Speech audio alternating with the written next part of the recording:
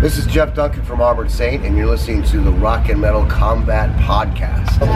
Hey, this is Joey Vera from Armored Saint, and you're listening to the Rock and Metal Combat Podcast. What's up, everybody? John Bush from Armored Saint, and you're listening to the Rock and Metal Combat Podcast. Turn it up.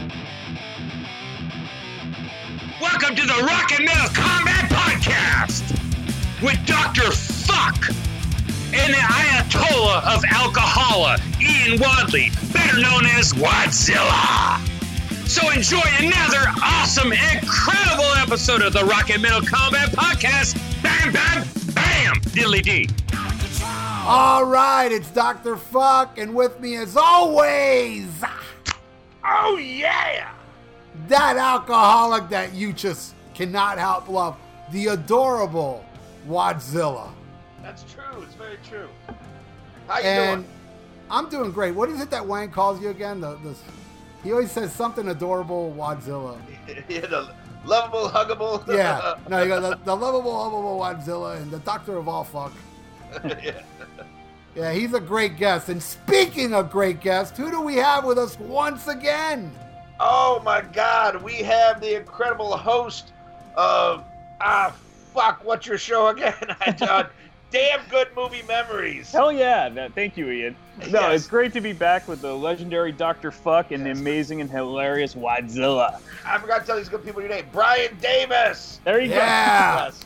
Yeah, and Brian was previously a guest. This is for his second donation. He was here for the incredible Pride and Glory episode, and that was a hell of an episode. And this one, I think, could be even better. So Brian once again delivers. He donated for this show, and the past show was Pride and Glory, an album I absolutely love. And here he goes again with another album I absolutely love, Revelation from Armored Saint, the reunion album, Yes. which I was very happy. I like people that donate and and don't ask for The Cure. You hear that, Nate? Tell us, Brian, how did Yeah. you discover Armored Saint and then this album? Unless this was the album how you discovered them.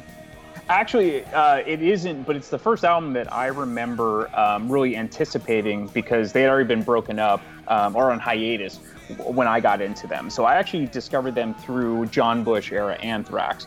And so my buddy, he was like, well, if you like John Bush, you've heard Armored Saint, right? And I'm like, no, because I was too young to experience it during the 80s. And so he said, well, you got to listen to the first 4 Armored Saint albums because they're tremendous. And I did, and I just became a huge, huge fan. So fast forward to like 1999, I heard that Anthrax was on hiatus, and they were I think Scotty Ian and Charlie Benani were doing a new SOD record, which I think became Bigger Than the Devil. You're and then correct. Yeah, and then Armored Saint was then kind of reintroduced with John Bush, and they were recording Revelation. And so I just remember really this was the album I was anticipating, and I was not disappointed at all because it was just everything I wanted and everything I've been hoping for. And I was lucky enough to see them on this tour at a really tiny club Where? in San Jose, California. Dude, I was there. At the Cactus Club? I swear to God, I was there. Holy shit. I They flew Yeah. to see that show. Yes, it had, when you walk in, it had pool tables. Yep. Then on the right is the stage. You go into another room, and there was It a stage. maybe held 200 people, if that. I don't That's know. amazing, dude. We were at the same show. Yeah, Awesome. and you brought up in the past, in the 90s and early 2000s, it was, if you really loved a band, you really got to see these great bands, in intimate venues, and this was a perfect example of that. Yeah, that was awesome. Yep, I actually had to fly because they weren't coming to Florida. And I knew a girl at the time that lived in San Jose, so I went and stayed with her. So, Ian, Yes. how'd you get into Armored Saint? I know you listened to this album recently, you already said. Oh yeah. Today, actually, just before the show, was the first time I heard it in its entirety. I went, I put every Armored Saint in my phone, but I've got like fucking 1,300 albums on there. So I'd heard 1 or 2 songs, and I can't even remember the one I heard, but I remember telling you, like, hey, I heard this really awesome Armored Saint song off of Revelation. And you're like, oh yeah, I love that one. Now I can't remember which one it was, but I think I said it before on the Anthrax episodes we've done. probably The Sound of White Noise, I had heard of Armored Saint. But kind of when I got into metal, they'd already kind of, I would say, peaked in popularity. And, they had, I think they suffered, be it management, or they were on Chrysalis Records, which wasn't a great place for a metal band to be. But I never saw their videos all that much. And then, of course, introduced to John with Anthrax. And I fell in love with this guy's voice. I still think he's one of the greatest metal singers of all time. Yeah. I mean, really, this guy is amazing. And I can't tell you why I never went back and checked out Armored Saint. And this is an album I know because I was such, a John Bush fan. I remember picking this up one day at Best Buy. But I would do this all the time. I would go into Best Buy and, I would pick up 4 CDs and walk around with them, knowing that I only have money for 2, and some albums would end up getting put back, and this is one that ended up getting put back. The first Armored Saint album that I ever heard all the way through was La Raza, and I love that one, but still, for whatever reason, I mean, I have no good explanation. I still really didn't go back and start checking this shit out until, you and me became friends, Ralph, and I went back and I got very familiar with March of the Saint, but I still, actually the first one you turned me on to that is probably my favorite of all time is Symbol of Salvation. Mm-hmm. I absolutely love that fucking album, and went back and checked out March of the Saint, but I still, I'm not that familiar with Delirious Nomad or Rising Fear. Or Raising Fear. I still don't think I've heard Win Hands Down all the way through. Great. Yeah, definitely check that out. But it's one of those things I don't know why. It's just because I have so much shit in my head and I get on tangents and then I start listening to this type of music and then I go back to this. But listening to this, because I had to, because I had to take notes, I was like, God damn. Spoiler alert, this is really fucking good. And, this kind of reminds me of the Armored Saint, the Iced Earth review we did. It was another one of those bands I was always on the fringe on and just never really dove in. But after listening to that Night of the Storm Rider, I was like, I need to make time for Iced Earth. And listening to this album, it's like, I need to make more time for Armored Saint because already I love that fucking voice. I love the John Bush years, and it took a lot because Joey was my favorite singer of the Big Four, and I thought nobody could replace him. But the second I heard Only, I was like, okay, this is no Hagar shit. We're in good hands with Allstate here. This is gonna fucking work.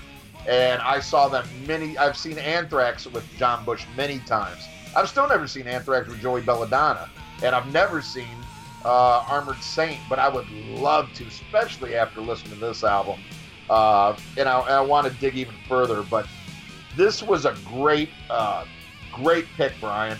And I know you even gave us some leeway. You were like, if you want to talk about a more popular album, we can do that. But I was like, no, that's exactly what this show is about. Is doing shit that other people ignore, and trying to bring attention to it. So I knew no matter what, this is the album to do. Cool. And there is one song in particular on this that I owe you a ton of debt to, because there is one song on here that just blew my mind so much. I was like, God, thank you, Brian Davis, because I who knows if I ever would have got around the way I am. I might not have ever. This album in particular, you know what I mean? It's like I probably would have delved more into the classic era ones and left this for last, or if I ever got to it. And there's a song that changed my life tonight that I had to listen to multiple times before we recorded. It was so fucking good.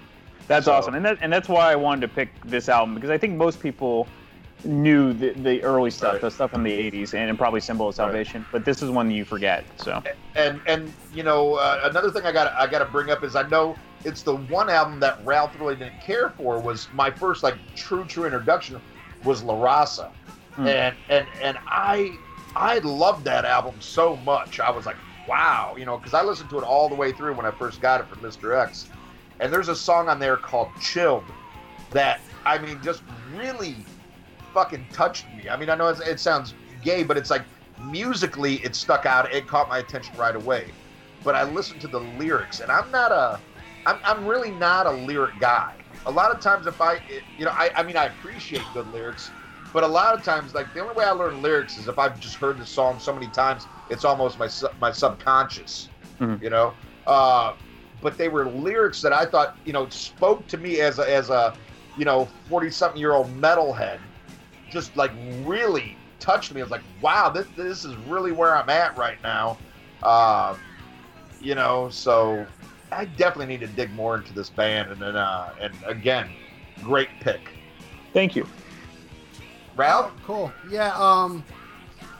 I discovered Armored Saint like when the first album came out. I saw Can You Deliver on Night Flight. Now, I never saw Can You Deliver on MTV ever, but I ended up getting one of those bootleg videos that had the video on there from MTV. I was like, fuck, they must have showed it once or twice, you know? It wasn't really heavily rotated. This is a band that really, and that was their peak right there. Right. Armored Saint during March of the Saint was like one of these bands that was like, this is a band to look out for. This is an awesome band. And, you know, I ran out. I bought March of the Saint. Absolutely fell in love with that album. Then they released the next album, which I thought was even better. Produced by Max Norman, no less. Yeah. Delirious Nomad, which I flip-flop. That's usually my favorite one. Then it's Symbol, and sometimes it's Raising the Fear. But at the moment, as we speak, Delirious is. And I was like, oh my God, this fucking album is historic. And it did nothing. They didn't make a video for it. Chrysalis totally dropped the ball with this band. They really didn't promote them at all. All you saw was maybe a magazine ad you know, for the album. But they didn't promote this band at all. I mean, at all. And it was such a crime, you know. And I'm like, this album's awesome. Now, I gotta admit, the fucking the album cover sucks. You know, what's up with that album cover? I mean, which one? It's got like Billy Idol looking guy. Yeah, that's what they said in that DVD. Yeah. He's Delirious Nomad. Yeah, that's a terrible cover. If you flip the album over, not that it's great or anything, but I think the back cover is way better. Yeah. Even though it's a little too busy, but I was like, man, you should have made that the cover, you know? Like, Raising Fear is a cool-ass cover. Yeah, You know, you even have a shirt, yeah. Yeah, and you know, March of Saints kind of cheesy, but shit, it's still better than that. But it's metal. And I got to tell you, I didn't really care for this album cover. Because I was like, what the fuck is it? You know, I think that could have been a contributing factor to why I put it back. I know that sounds crazy, but it could have been. You know? Yeah. Well, and Aftermath could have been a huge hit because that's a damn near perfect song. The Aftermath is their Stairway to Heaven. Yeah, you absolutely. Know, it's their epic, fucking amazing fucking song. Yeah, and that song alone should have propelled them. That's why I feel like Armored Saint to me is the most underrated band in the '80s. To me, I mean, nothing against Anthrax with John Bush. I absolutely adore White Noise, and I like most of Stomp. After that, they just fucking lost me. But they're no match, dude. For me, it's like Armored Saint is like way better because they're more. What's the word I'm looking for? You see, look. Here's how I equate Armored Saint against Anthrax. If you listen to Anthrax, it's, you know, just by listening to it, you know the main people in that band is Scotty and Charlie, and even during the John Bush years, he contributed to lyrics. Mm-hmm. But with Armored Saint, every single fucking member matters. You can hear it in the music. You can't listen to I defy you to listen to an Armored Saint song, any given song, and say, oh, this member shines more than anybody else. It's like, it's a equal component where they're just all on the fucking money. And you can tell because these are guys that went to elementary school together. That's right. They're so fucking, you know, in tune with themselves. And it's so much better than Anthrax. And it really, really fucking makes me sad to think that this is a band that didn't make it and Anthrax did. And nothing against Anthrax, because I know I bash Anthrax here and there, but I do appreciate Anthrax for what it's worth. You know, but they're no match for Armored Saint. Armored Saint is so much better. So, fast forward, and all through the 80s, you know, Raise in Fear came out, wow, you know, and that was, at least Chrysalis put them on MTV for a concert. That's as far as that one went. The Hell on Wheels show, they showed that. But again, no video for it. Then they get dropped. They go to Metal Blade. They released the really cool Saints Will Conquer live album. It's more like an EP. And then they do Symbol of Salvation. That's the most promotion I ever seen that band get. And they were on fucking Metal Blade. 2 videos. They were on Hard and Heavy. They were on a lot of shit, you know, but it didn't really do well because it was just, that was the time when music started to change a bit. And, you know, Jane's Addiction and Chili Peppers and R.E.M. were like the big thing. And people were starting to shift away from metal, which is a shame because if Symbol of Salvation would have been heavily promoted, you know, by Chrysalis Records or whoever, a major company, I think it would have done way better. So then, it was heartbreaking for me because it was on Headbangers Ball. Lon Friend used to have a little segment on there. Rumor is John Bush from Armored Saint is going to be singing for Anthrax. And my first reaction was like, oh no, that's the end of Armored Saint. I mean, but I kind of saw it coming because it was like, dude, this is a band that just releases quality album after quality album and they ain't making a dent. So this, you know, it must be tough for them. You know, I kind of just already knew by the time of Symbol of Salvation that this band's not going to make it because I don't think you can make a better album than this, you know? Yeah. So then the reunion happened. Fast forward to many years, and my good friend David Scott from down here in South Florida, who I met online because of Armored Saint. We were part of the Metal Sludge Board, and we were talking about Armored Saint, how much I loved it. Then we became friendly, and then next thing I knew, the guy lives in Florida. I was like, holy shit, we got to hang out. The very first time I met David Scott, because he lives like about an hour north of me. The very first time I met him, he got Revelation, and this was on cassette. We didn't have CD burners back then. No, he not like an actual cassette of the album. He taped it for me. Oh, okay. But this was before the album came out, so this is like pre-leakage. But it was a leakage. He ended up getting. This guy's good friends with Joey Vera's wife. You know, he's like a really cool dude. He's just one of the best dudes I ever met in my life.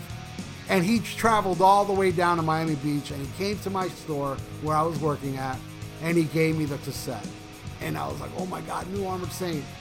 And boy, when I heard that first song, I was like, oh my God, this is my band. They're back. It was amazing.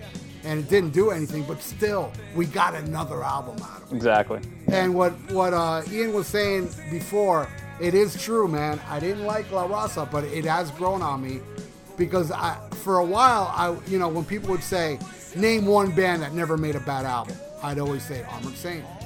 And then when La Raza came out, I was like, all right, this one. But you know what? It has grown on me quite a bit, actually. And I've given it many, many more chances, and I like it. I own it on vinyl. Mm-hmm. So now I can gladly say again, Armored Saint has never made a bad album. And once again, you guys are much more familiar with their catalog than I am. But I think they had multiple things going against them. First and foremost, they were on Chrysalis. Yeah. But here you have a band that's really starting to make its way in the second half of the 80s, playing traditional metal, which was big in the first half. And as we all know, the second half was the rise of the cock rock. And thrash. And thrash. And these guys played neither. They played traditional metal, and they were on a non-metal label. You didn't have the Pretty Boys or nothing like that, so it's really all you had is the music. And what I get when I listen to these guys, I love it. It's traditional metal, but I hear so much different shit on all their albums. Yeah. Like if I heard Armored Saint like an instrumental version, I couldn't tell you like, oh, that's Armored Saint. You know what I mean? It's like it's great metal, but certain bands like, oh, you know, if you heard instrumental Van Halen, you would know it's Van Halen. You know, or different bands like that. You know, where you hear a guitar and, okay, I know who this guy is, or a certain drummer, and you can say, oh, I know what that is. These guys, I mean, it's traditional metal, but they take so many chances all over the place. They don't have, to me, a signature sound other than being consistently good. You know, so maybe that's part of it too. I mean, not that that's really a bad thing, but it's just, there's just something that doesn't stick out, and it reminds me of what Gene Simmons said about Blue Oyster Cult. He's like, I love that band, but they don't, you know, they don't have this identity. Like, you know, Kiss had the 4 guys, you know, Blue Oyster Cult was just a group of guys that made great albums, and they were all different, you know, so there's not that one thing that sticks out, and it's a damn shame because I gotta agree with you with underrated, because I have not heard anything shitty from these guys. Well, I gotta tell you this, as far as Armored Saint goes, what you were talking about identity, the problem is there is an identity to Armored Saint on select tracks. There's some tracks that doesn't really, like I'll go through it when we go through this album. There's certain songs, like, I'll tell you this right now, it takes a few songs for an identical, a song that really encompasses Armored Saint on this album. When this song comes on, I'm like, now there's the fucking Armored Saint groove, you know, from the 80s, like Over the Edge, Tainted Past, you know, shit like that. Like those type of songs, they're Tribal very Dance. Armored Saint. Tribal Dance is a great example. It's got that groove. But then they got songs like Underdogs and, you know, Mutiny on the World, and which doesn't have the groove. So there's a certain section of Armored Saint music that's very identifiable, and then there's some that are kind of like, and they're all different, but they're more metal.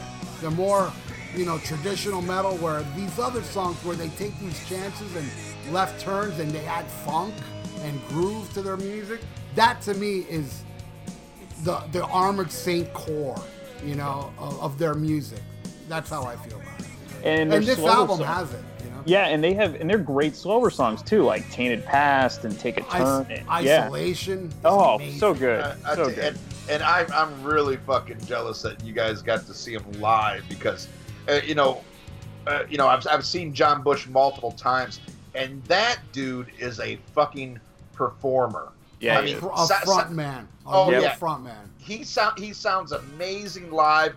He's active, and every time I saw him, whether, you know, Anthrax, you know, because I saw him doing good business, I saw him doing shitty business, but that guy left it all on the stage every time I saw him. Never saw him pout or bitch about crowd size or anything. He went out there and just laid it all out. Didn't matter if he was singing one of his songs or one of Joey's songs. Yep. There was no pouting, no bullshit. That guy gave it his all every fucking time, and man, does he have a voice, and nobody sounds like John Bush. No. That's a quality album. I mean, there's so many goddamn Robert Plant clones, and, you know, David Lee Roth clones, and, you know, Paul Stanley clones, you know what I mean? But nobody that I can think of sounds like John Bush. And there's so many idiots out there. Hate to cut you off, Ian. No, that's right. Did you get that joke? There's so many idiots out there when John Bush joined Anthrax saying, oh, he's an Eddie Vedder clone. I was like, I don't hear it at all. No. Eddie Vedder, of all people? No, if anything, never he's... heard that. Yeah, I think he's more like Steven Tyler or, you know, stuff like that. You know, that's, you know, he's got that rasp. Yeah, he's got that power voice, you know? Well, the thing is, I can't think of anybody. I mean, to me, I'm like, oh, God, John Bush. I don't think of anybody else but that dude. And I love his lyrics, too. I'll tell you a funny get him story. on the show. We got him. Yeah, he knows me. I mean, it'd be great to. I gotta tell you a funny story was when I saw White Noise about 4 times that tour. And my buddy was doing a show. It was, it's that same festival you used to go to, Ian, in North Florida. What was the name of it? You used to always talk about that festival. Well, Anthrax headlined it. And up in Zephyr Hills, Florida. Ian must have left. Anyway, so my buddy was working the show. So I ended up going backstage. He helped build the stage and shit. So I'm in the back waiting to meet John Bush, because I've only met him one time before on the Symbol of Salvation tour. They played the funniest story is they played Fort Lauderdale, and there was about 15 people there. And out of those 15 people, there's like 7 people I'm now friends with that I didn't know back then. I didn't know them back then. And I was so pollutedly drunk that I videotaped myself with John Bush and Joey Vera in the back. Anyway, so, and soon after, when he joined Anthrax, I go, I want to meet John Bush. I want to tell him I'm that guy that videotaped him, and this and that. And out comes Charlie and Scott come out. And I'm walking up like, where's John? And while I'm walking up to them, the security guard's like, no, hey, go back. And I'm like, what the fuck? Like, if I wanted to go up to them, it was like, I mean, I like them, but I was like, I'm looking for. John came out alone with no security. Yeah. And I was like, hey, John. He's like, hey, what's up, man? I go, dude, I'm the guy in Miami with the videotape. He's like, oh yeah, dude, I remember you. And then I met him. Every time I met him afterwards, he was like, hey. And then finally, he started calling me Ralph from Miami. Hey, Ralph from Miami. Now, the last time I met Armored Saint was the last time they played here with Queensryche, where I actually bought a VIP thing. It was $75. You get to go on the bus. And when he saw me, he's like, hey! He forgot my name, but he knew me, though. Right. He still remembered me. He's like, hey, you! Because I didn't see that guy until We Come For You All tour, Okay. Which was a good 10 years before that. But that's my story. Yeah, and I've hung out with that guy many times, and he did an ID for our podcast, which I will play, which you already heard. It's in the beginning of the show. Awesome. Oh, great fucking guy. Awesome. Yeah, only one other thing I wanted to say about Armored Saint is I always thought they were kind of like caught in between. Like, they weren't as heavy as like Metallica, but they were definitely heavier than Rat. And there's like nobody knew where to put them. But as you said, they got that groove that no other band had, and that's why I think they're the best. Yeah, I mean, they had that groove before Pantera. Pantera made it very popular, but they had the groove before Pantera. To me, they were like the first groove metal band. Oh, I agree. I feel, and there was funk. There's, you dig deep. Oh, totally. Like, Over the Edge had a little funk feel to it, and this is shit before, the funk explosion happened with Chili Peppers and all that. These guys were very much ahead of the time, but at the same time, you listen to Armored Saint, when they get metal, they sound European. They don't sound like an American band. Right. They sound like a European metal band, Right. Which is another thing I absolutely love about them, Like a good metal band. Yeah.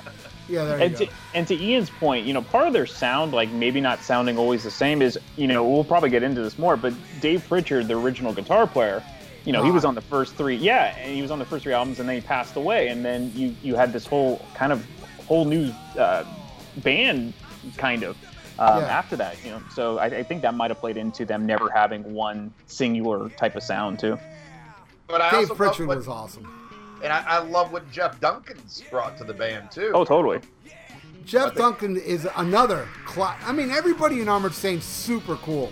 Unbelievable band. You want to get into this shit? Yeah, let's do it. All right, Brian, why don't you take the first track, Pay Dirt?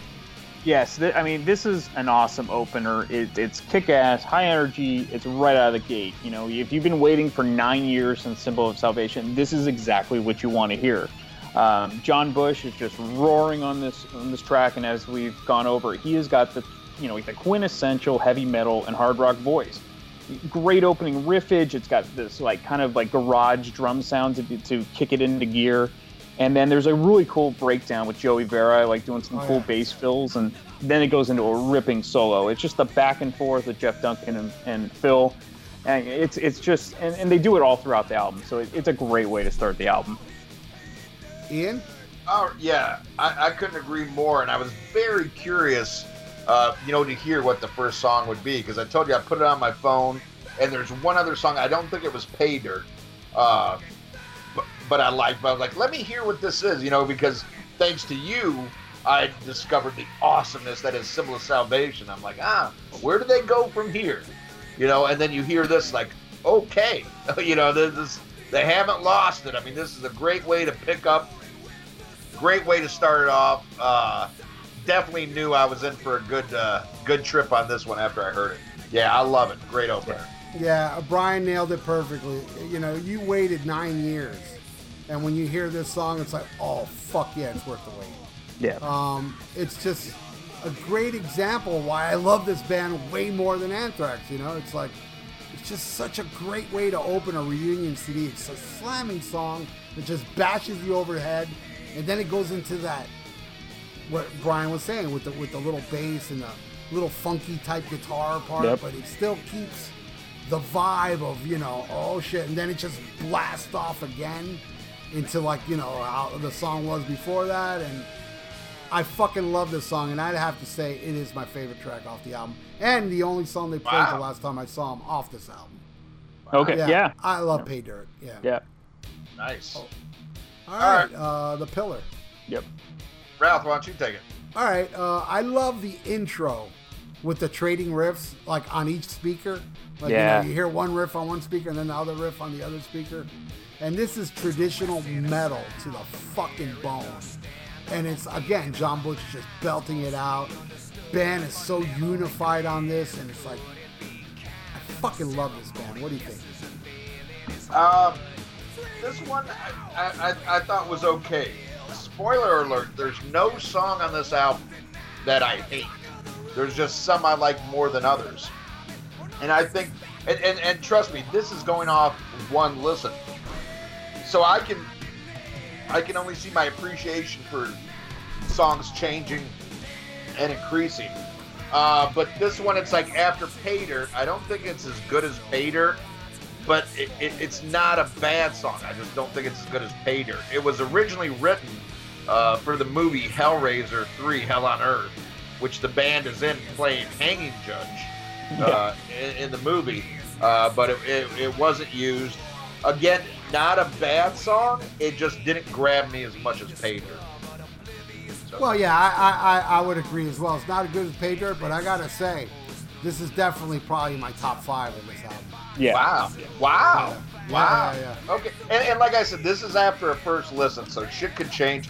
But I tell you what, I don't think there's a shit song on here. That's for damn sure. Correct me if I'm wrong, Brian, but I don't think they played this in San Jose. No, from what I recall, I thought they played 3 songs. I thought they played Pay Dirt.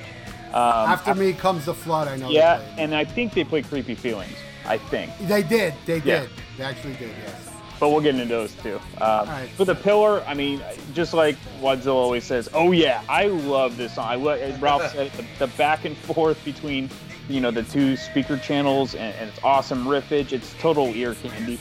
This song, great groove. This is exactly what Armored Saint is great at. And, you know, I love John Bush's screams on this one, really killer. The outro solos are really good on this too. So, yeah, they just knocked it out of the park with the first 2 songs.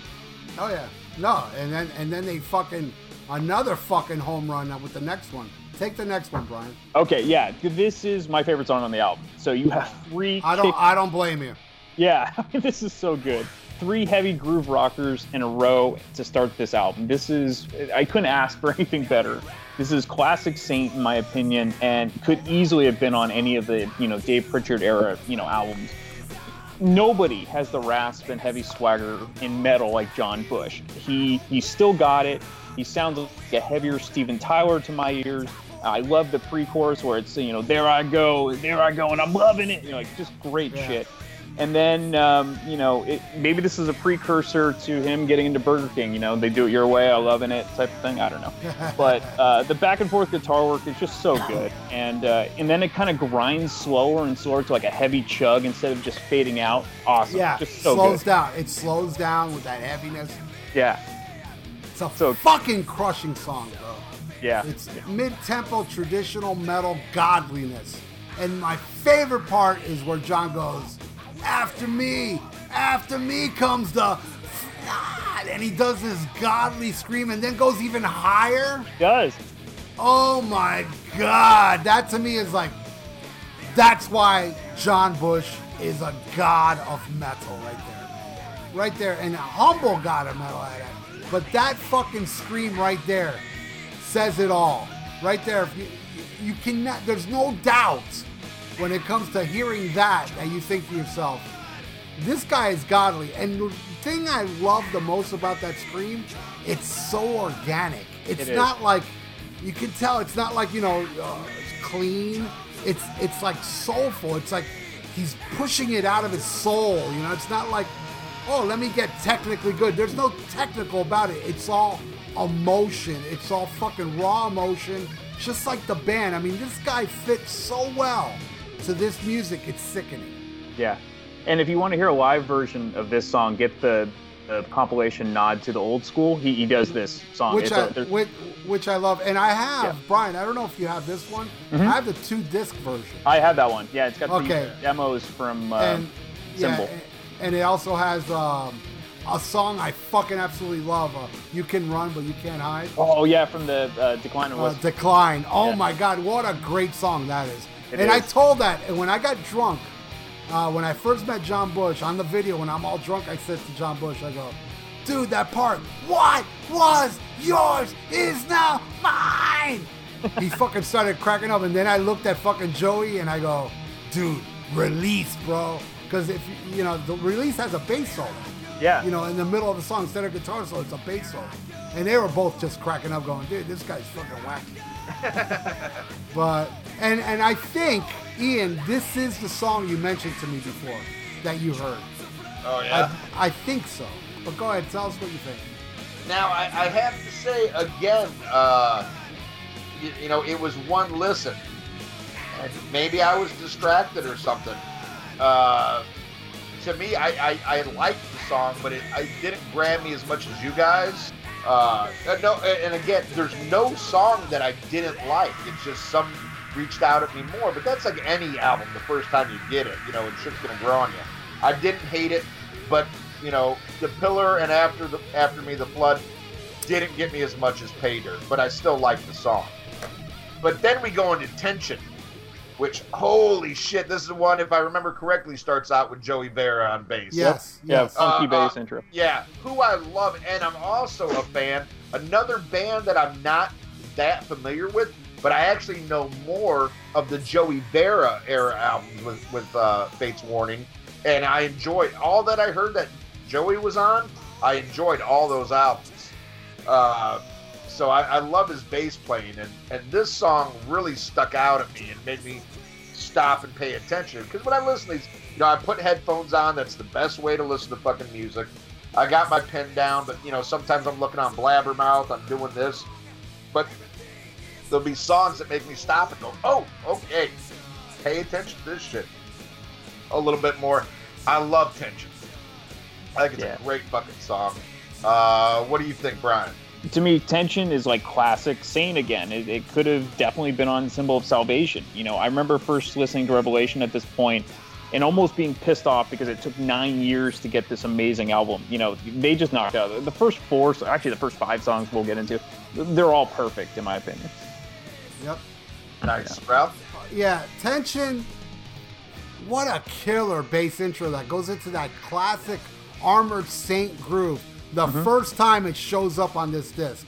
You have a little taste of it in the middle of Pay Dirt, but here it is, full-blown Armored Saint groove. And I worship that Saint groove so much. Yeah. It's got that funk metal that, for me, never really worked for any other band except for Armored Saint and the first Mindfunk album. I thought those guys really got a grasp of it, too.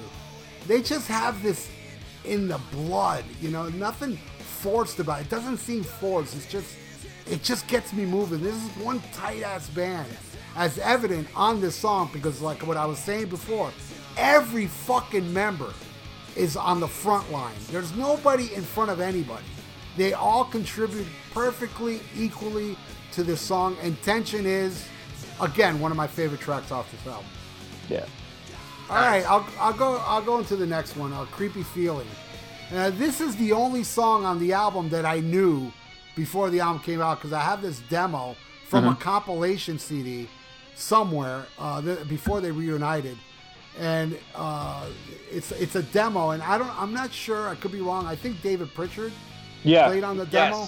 Yes. Yeah, it's for Symbol of Salvation. Yeah. Okay, and again, it's classic Saint sounding, great vibe to this track. I prefer this version than the demo. It has it's a little more, I don't know, I think it has a little more oomph to it, because the demo is kind of, you know, it doesn't really sound like a good recorded demo. But it's a cool tune, I gotta say. It's not one of my favorites on here, and I would have picked different songs to play live than this one, but it's still a cool tune. I ain't saying nothing bad about it except what I just said. I like the song. It's really cool. What do you think, Ian? I think it's good. At this point in the album, I would say it's my least favorite so far. This and one other song that comes up later were originally demoed with Dave Pritchard for the writing sessions for Symbol.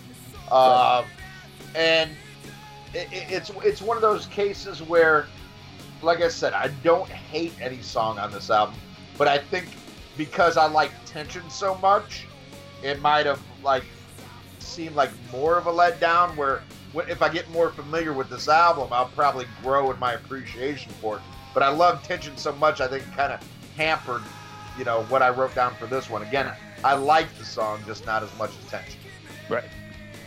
All right, Brian? Yeah, I mean, to me, this is terrific power metal, and I love the chugging riffs, and the chorus is infectious, and John Bush kind of nails it, and I really dig the effect that they put on when he's saying, creepy. It's kind of like underwater almost, and then he goes into feelings. It's pretty cool.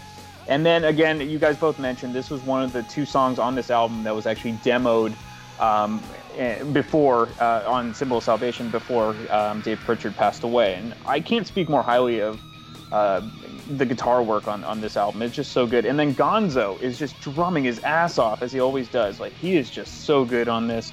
And I have no complaints with the first 5 songs, and I couldn't be happier with the start of this album. All right, cool. Ian, why don't you take Damaged? All right, Damaged. This one really stuck out when it first started. I was like, okay, here's a left turn. This is a little bit different. But I dug it. It's got a creepy kind of vibe to it.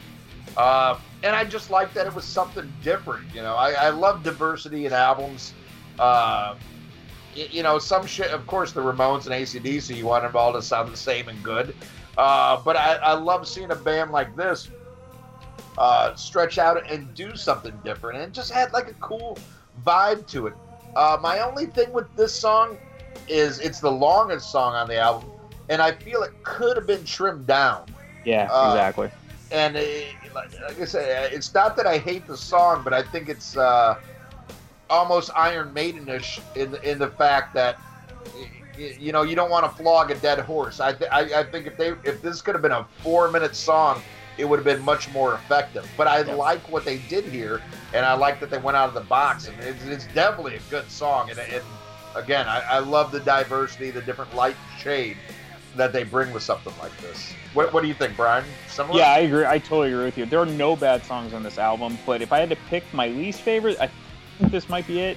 It's a bit too plodding and kind of way too long for me at 6.5 minutes, and I think if the chorus gets a little repetitive, and I think it was, again, like you said, 2 minutes shorter, I think it would have been a little bit better. I never skip over the song, but I kind of zone out when it's on. So what do you think, Ralph?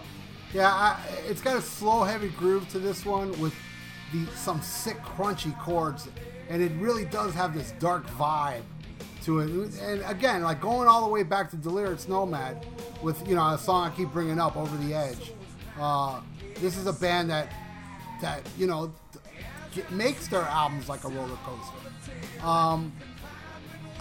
I gotta admit, though, the chorus is a tad lazy. Repeating the word damaged over and over again. But that's a small price to pay for the rest of the song, because I really like that acoustic breakdown. If you take that out, it would have ruined it for me. I think it's really badass, and I actually love this song.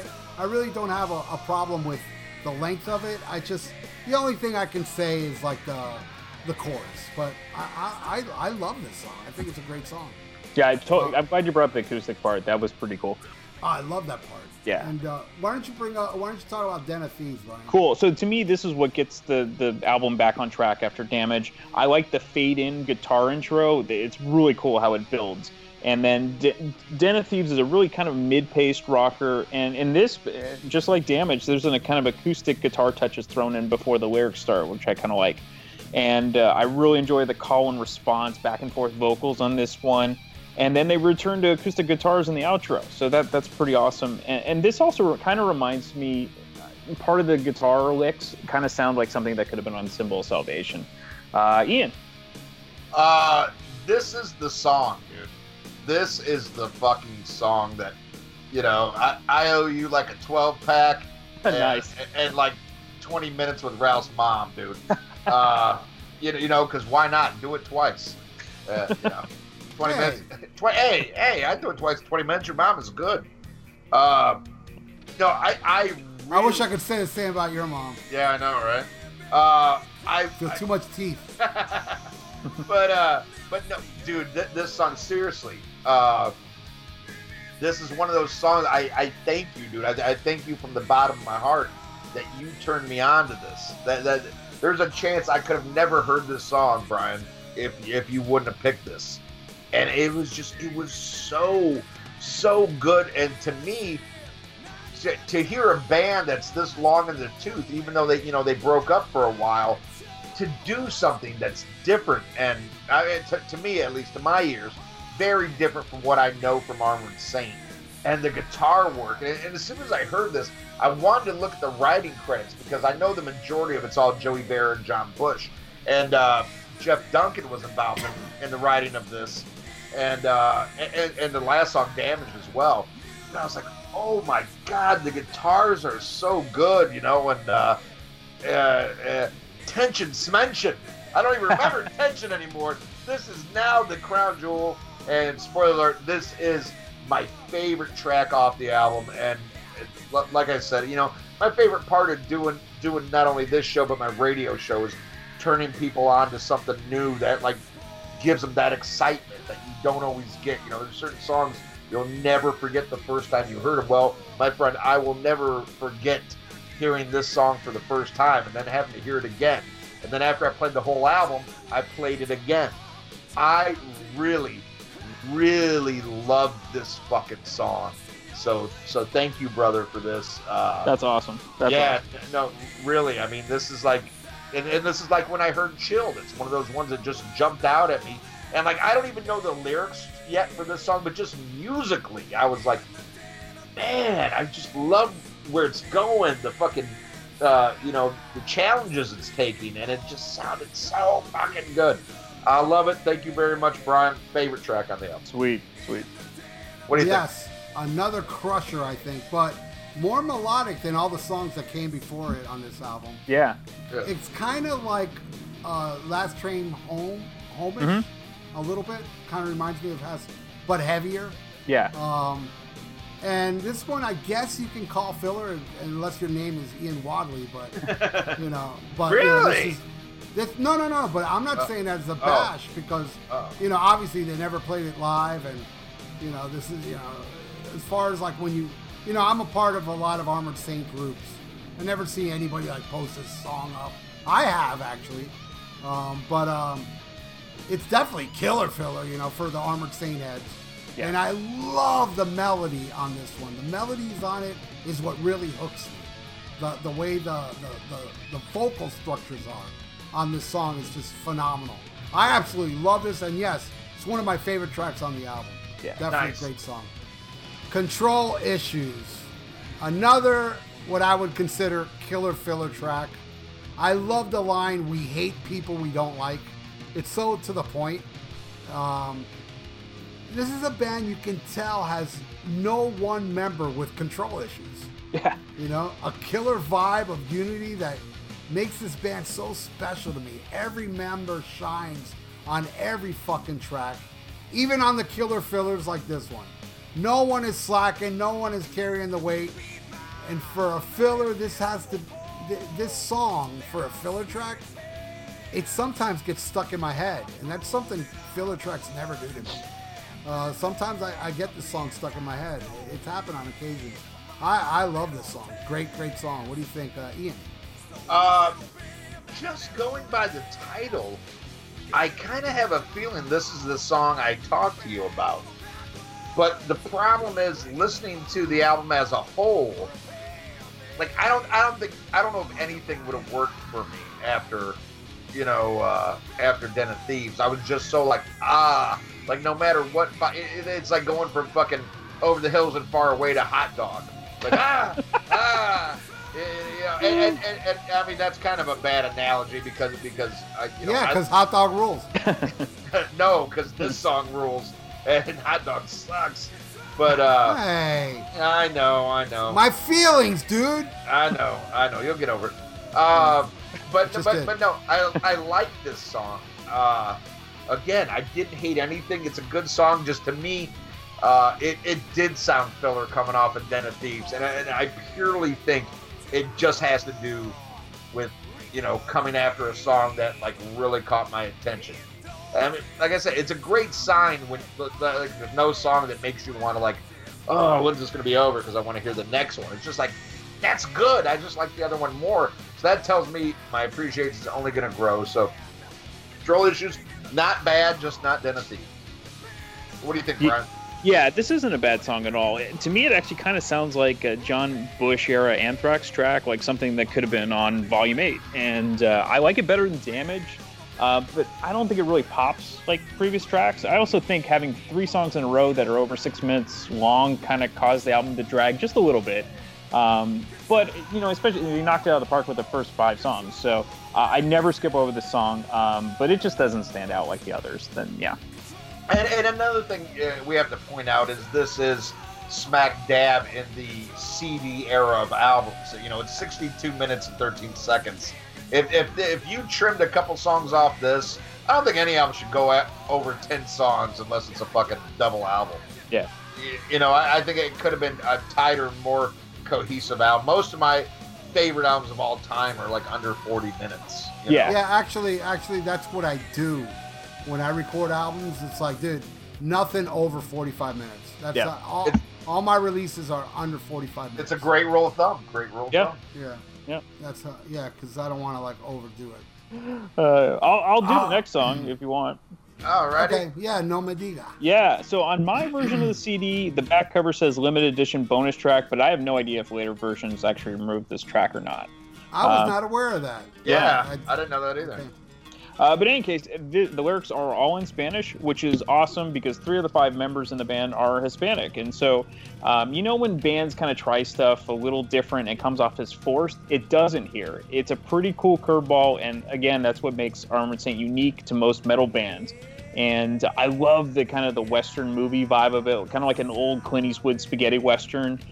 And I have no idea what the translation of the song is, but it doesn't matter to me because I can imagine this, what crowds in South America or Asia feel like when English-speaking bands are performing in their country, and then they're singing along to the song without knowing what the lyrics mean. That's how I am with this song. But I think it's just an awesome curveball in this amazing album. Now I'm aware, Gonzo and Phil are brothers. Mm-hmm. Who is the third member that's Latin? Joey Vera. Very, very. Oh, okay. Yeah, I was not aware of that. Yeah. Oh, cool. All right. Yeah, and a Spanish sung tune with a Latin flavor to it. Mexican folk music, I would say. Mm-hmm. This one I got right away as I was raised by a father who was more into Mexican music than Cuban music, believe it or not. For me, it's kind of a novelty tune, but fun and a great addition to this disc for, again, a different flavor. Yeah. It's the first Saint tune like this musically and obviously lyrically. Going to the roots of some of the members, and I really dig this tune. It's fun. I see this song as a fun song. Yeah. A little veer to the left, but it's fun. What do you think, Ian? Well, I was doing a little research on this album, and I saw that it said it featured their first track that was ever recorded totally in another language. I was like, oh, well, that's kind of weird. I'm sitting there looking at the song titles. I was like, oh, it must be No Me Digas. That must be Spanish, And I hate to sound like a Trump voter, but I'm like, God damn it! Can't everybody speak fucking English? What year is this shit? And I was so prepared to fucking hate this song. I was like, God damn it! And then I heard it, and I was like, fucking A, is this badass? This is my third favorite song on the fucking album. Yeah. I love this. I thought the only song I liked in Spanish was the one sung by my favorite singer of Thrash or Die, Ralph's dad. That is awesome, by the way. I just picked up Melting Your Skull, and that is your did dad. you? Thank you so much. I got them on Amazon, so luckily I got Poser Holocaust too, and that's out of print, by the way. You got one of the last ones. You can get it on Amazon. So thank you, dude. I appreciate it. No, it was my pleasure because that was super cool. I thought it was your dad, but I wasn't sure, and it's so cool hearing it, and it flows. So. Yeah, because I was, my whole life I heard that voice in the shower and everywhere else. My dad will fucking, like if we have a family gathering, my dad will grab my mom and start singing her a song. Mm-hmm. And I was always so impressed by that voice. It's like, man, it's like an opera singer. He's just amazing, Yeah. And yeah, I was like, man, I gotta have him do something on the record. And when we did the Anti-Castro song, I said, how cool would it be for him to sing a song about where he's from? Because there is where my dad is from in Cuba. It's not a very well known place. It's a little tiny fucking farmland place in deep Cuba, and they actually wrote a song. I found it on YouTube too, the original version. And one of my proudest achievements, and I just put this on Facebook the other day, I don't know if you guys saw it, was I actually played that song live in front of 8,000 people in Colombia.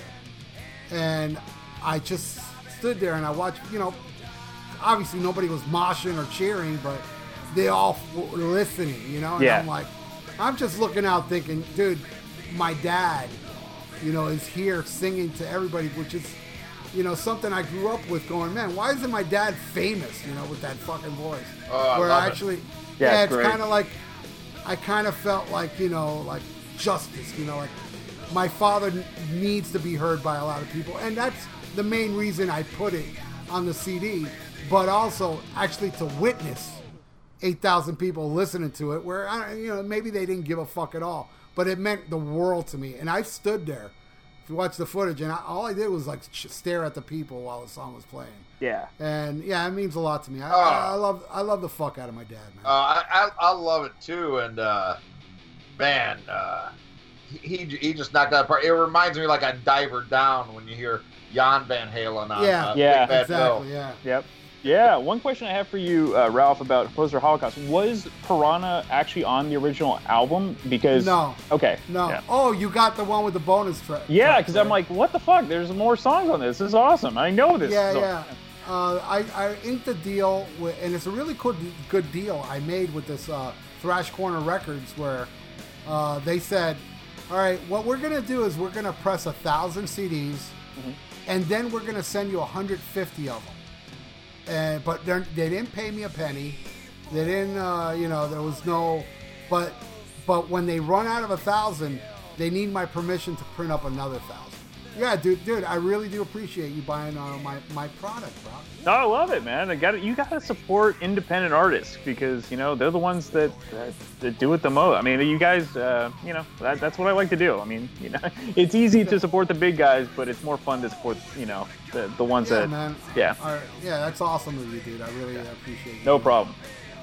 Cool, bro. All right, Nomadic. I already talked about this, didn't I? No Medigas?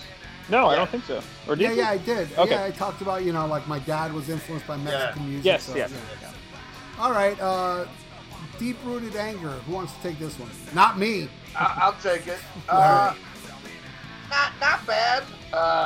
Again, like I said, I don't hate any song, but Know Me Dig Ass was so fucking cool. I was like, god damn it! Now I want to hear more fucking Metal Menudo.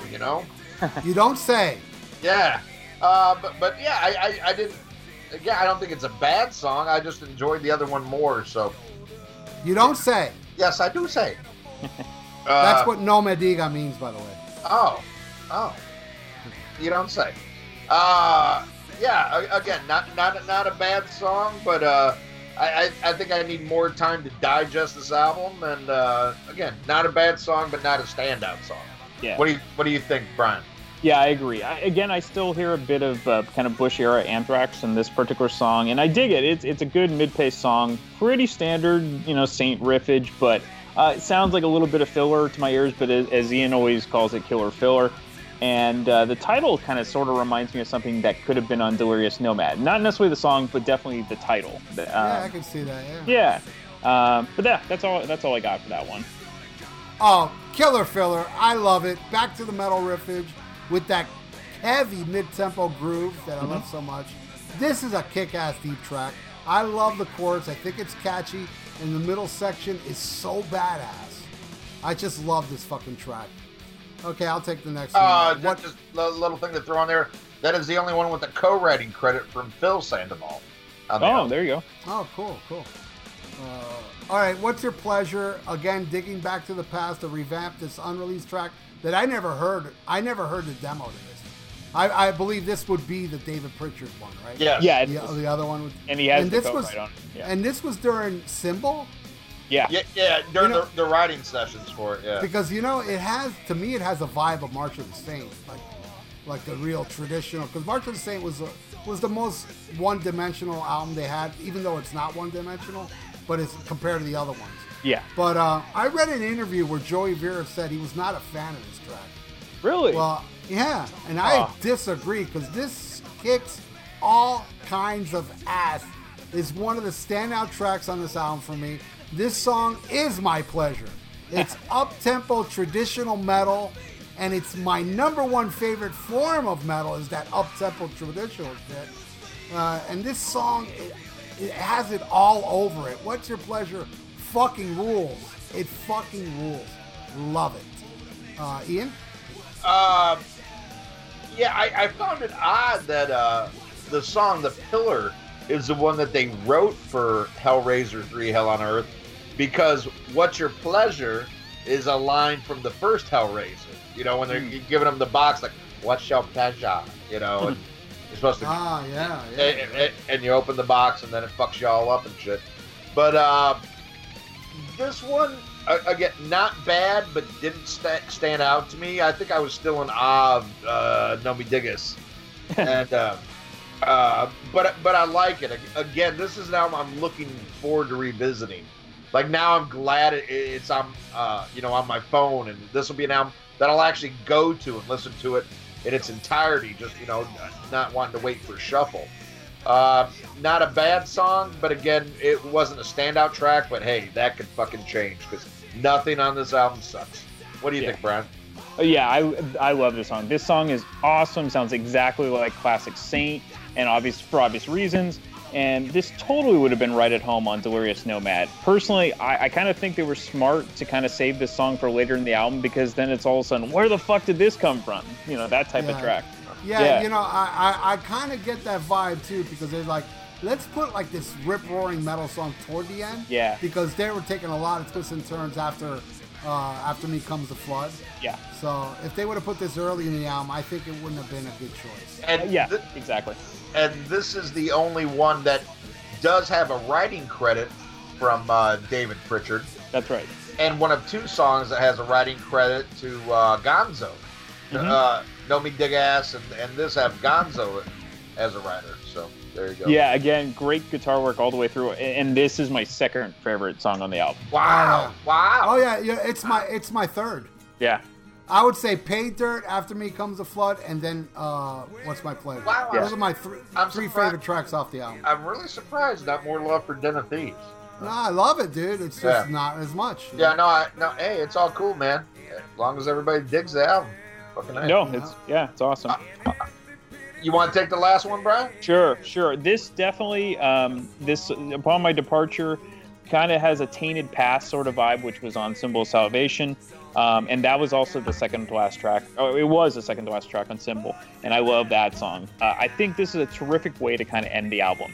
The percussion from Gonzo and his tribal style of drumming is apparent on here. Such a great song, and I don't know. This might be my third or fourth favorite song on the album. Once the song ended, and I just wanted to listen to this album over and over again. I just couldn't get enough, and it pretty much remained on repeat listening when I first got this back in 2000, for the rest of the year. It was totally my album of the year. And then again, it took another 10 years to get another Armored Saint album. But this is a great way to end a terrific album. Nice. Yeah, go ahead, Ian. Is the minute this song, started, I was like, okay, cool, another little departure.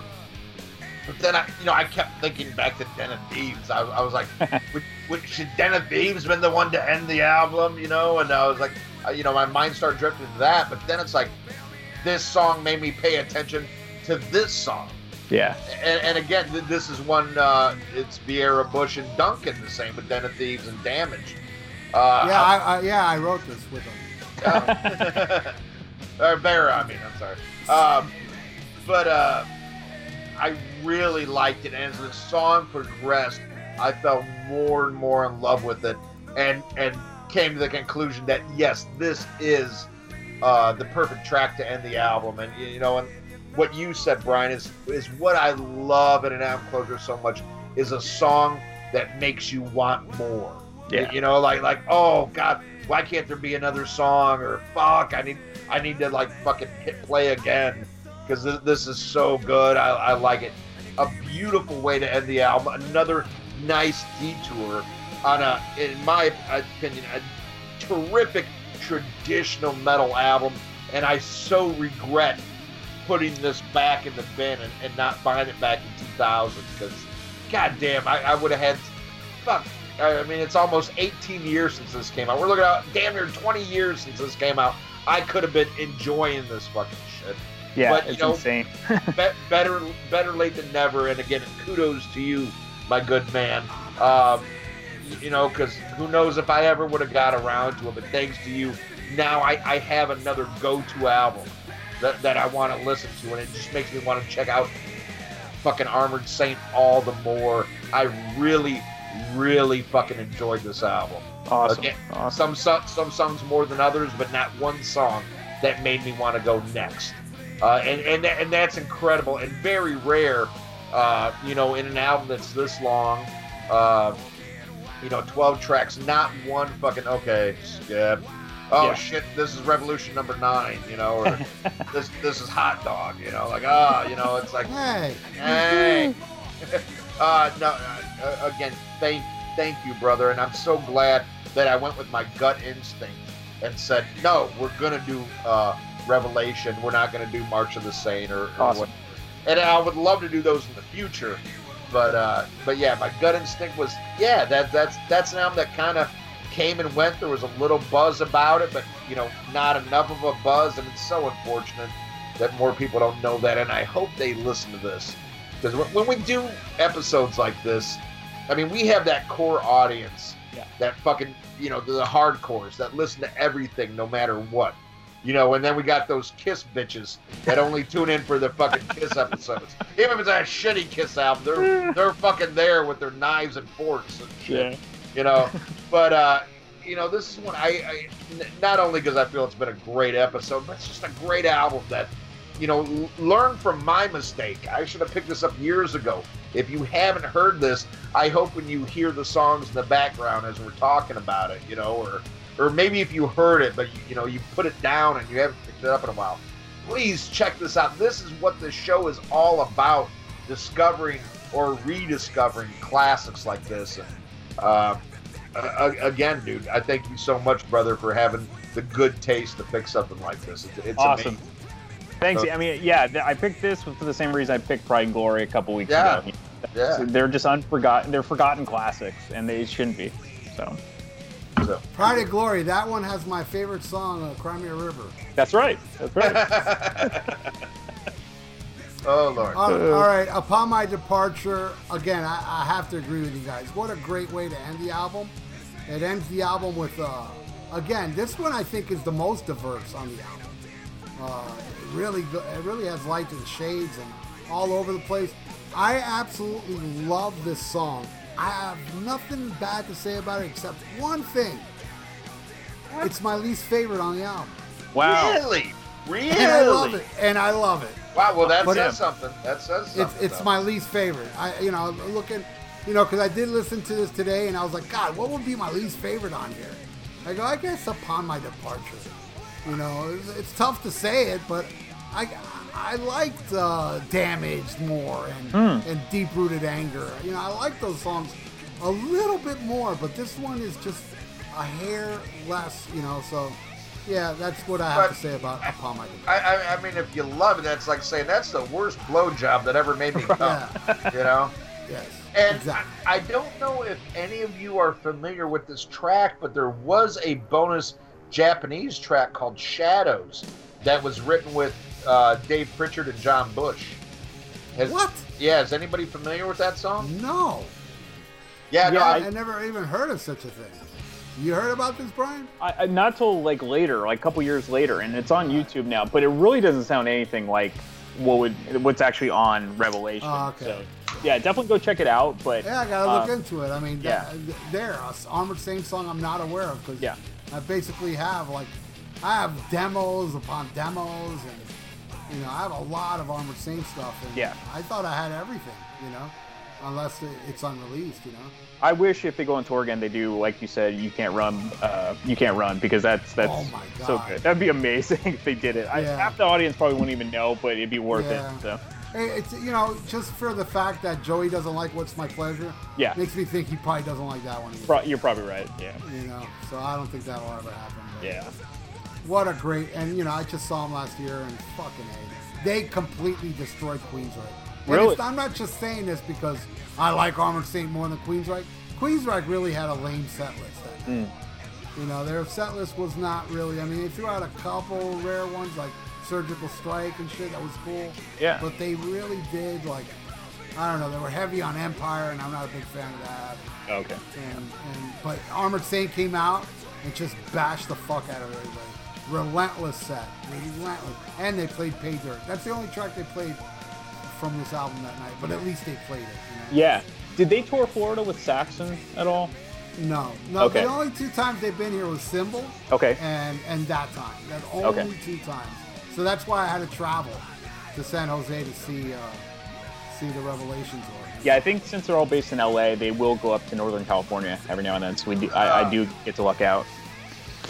And one thing I'd like to ask you about, Ralph, and this album is so elusive. Mr. X can't even find it for me. Really? Wow. But you've got the recent live album that they put out. Yes, I have it on. Vinyl. That's what you say you can't find. Yeah, I can't find that. And I'm dying to get MP3s of it so I can play it on my show because I love that album.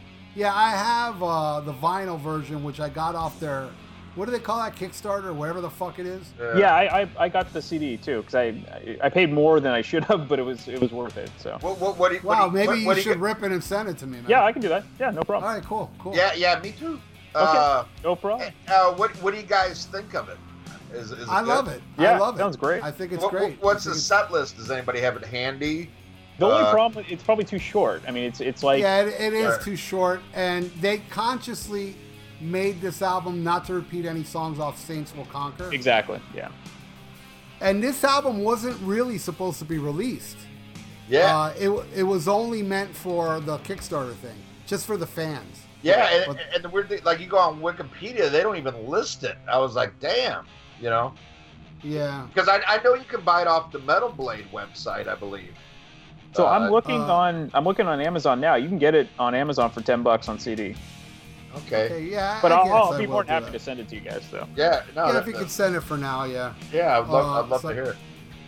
It's a great live album, but yeah, like Brian said, it is too short. Yeah. I feel like they should have added more on here, but to have Aftermath live is fucking worth the price of admission alone. And Stricken by Fate. Stricken by Fate. Yes. I forgot that. Now there's a fucking groove song. Yep. That song has a serious fucking groove. Yes, it does. It kind of reminds me of a heavy metal Aerosmith. Yeah, exactly. It's so good, but probably my favorite track off March of the Saints. Mm-hmm. That fucking song. Yeah. Amazing band, dude. What can I say? They're just the shit. Well, and I hope you guys end up doing their whole discography because they deserve it. We're gonna do it with you because you were at that San Jose show. Awesome. Just for the fact that you were at the same show with me on the other side of the fucking country. Oh man, I could have never imagined. Plus That's the fact wild. that Bill Wang doesn't like Armored Saint, so we'll always have you. No way. Really? That's shocking, actually. And I guarantee he's not hearing our voice right now. Yeah, it might take him a while to get to this episode. No, if he's not on this episode, he ain't gonna listen to We it. always tease about that. Bang, But, bang, bang. Well, he's admitted it. Yeah. Yeah, but no, I know for a fact he has listened to, he does listen to episodes he's not on, but sometimes it takes a while. He loves us.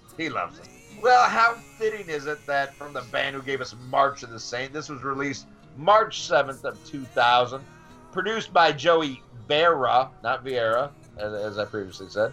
And yeah, man, there was a little bit of hype, but unfortunately it kind of went way under the radar, like most of their career. But man, better late than never. I found it. I hope all the listeners find it. And I know it's still available. I don't think you can get it on vinyl, but you can get it on CD or through Mr. X.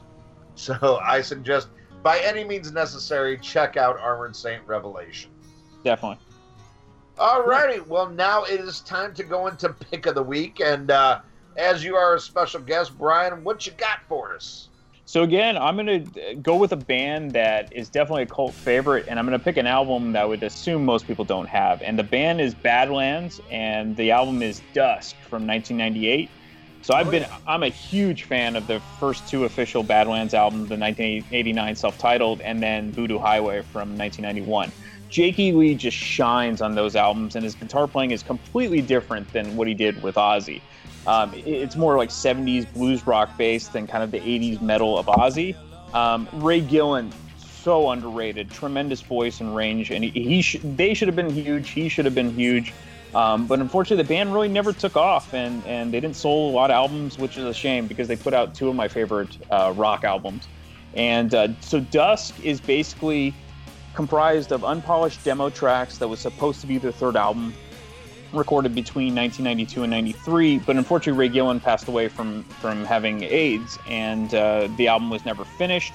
These tracks basically are amazing because they're demos, they're unpolished demos, and you'll hear people always say, like, I really like the demo better, why didn't they just stick with that? And in this case, this is exactly what you get. It's raw, it's awesome, and it just shows how what a great band they were.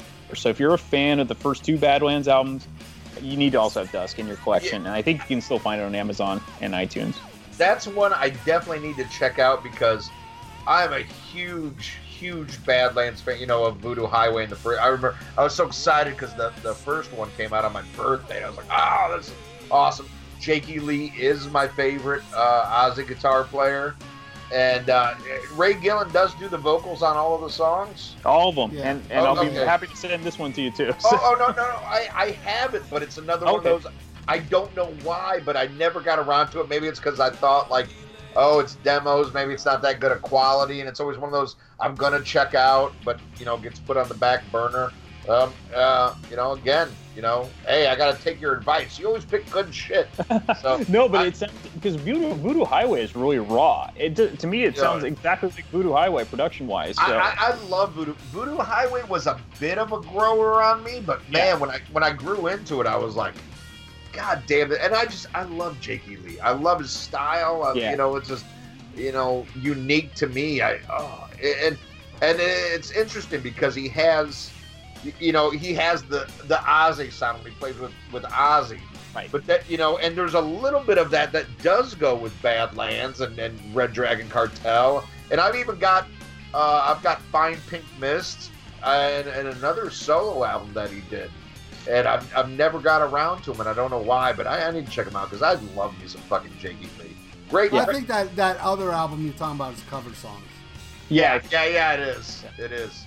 But man, great pick again, and I was lucky enough to see him 3 times. Wow. Yeah, 2 times with Eric Singer and the last time with Jeff Martin. Nice. And the last time they played Speed King, the Deep Purple song. No way. And yeah, dude, and fucking that I never saw Jakey Lee rip as much as he did on the Voodoo Highway tour because they were really Badlands. You see, I saw him 2 times headline and 1 time open for. I believe it was Tesla, Great White, and Badlands. I believe that was the lineup.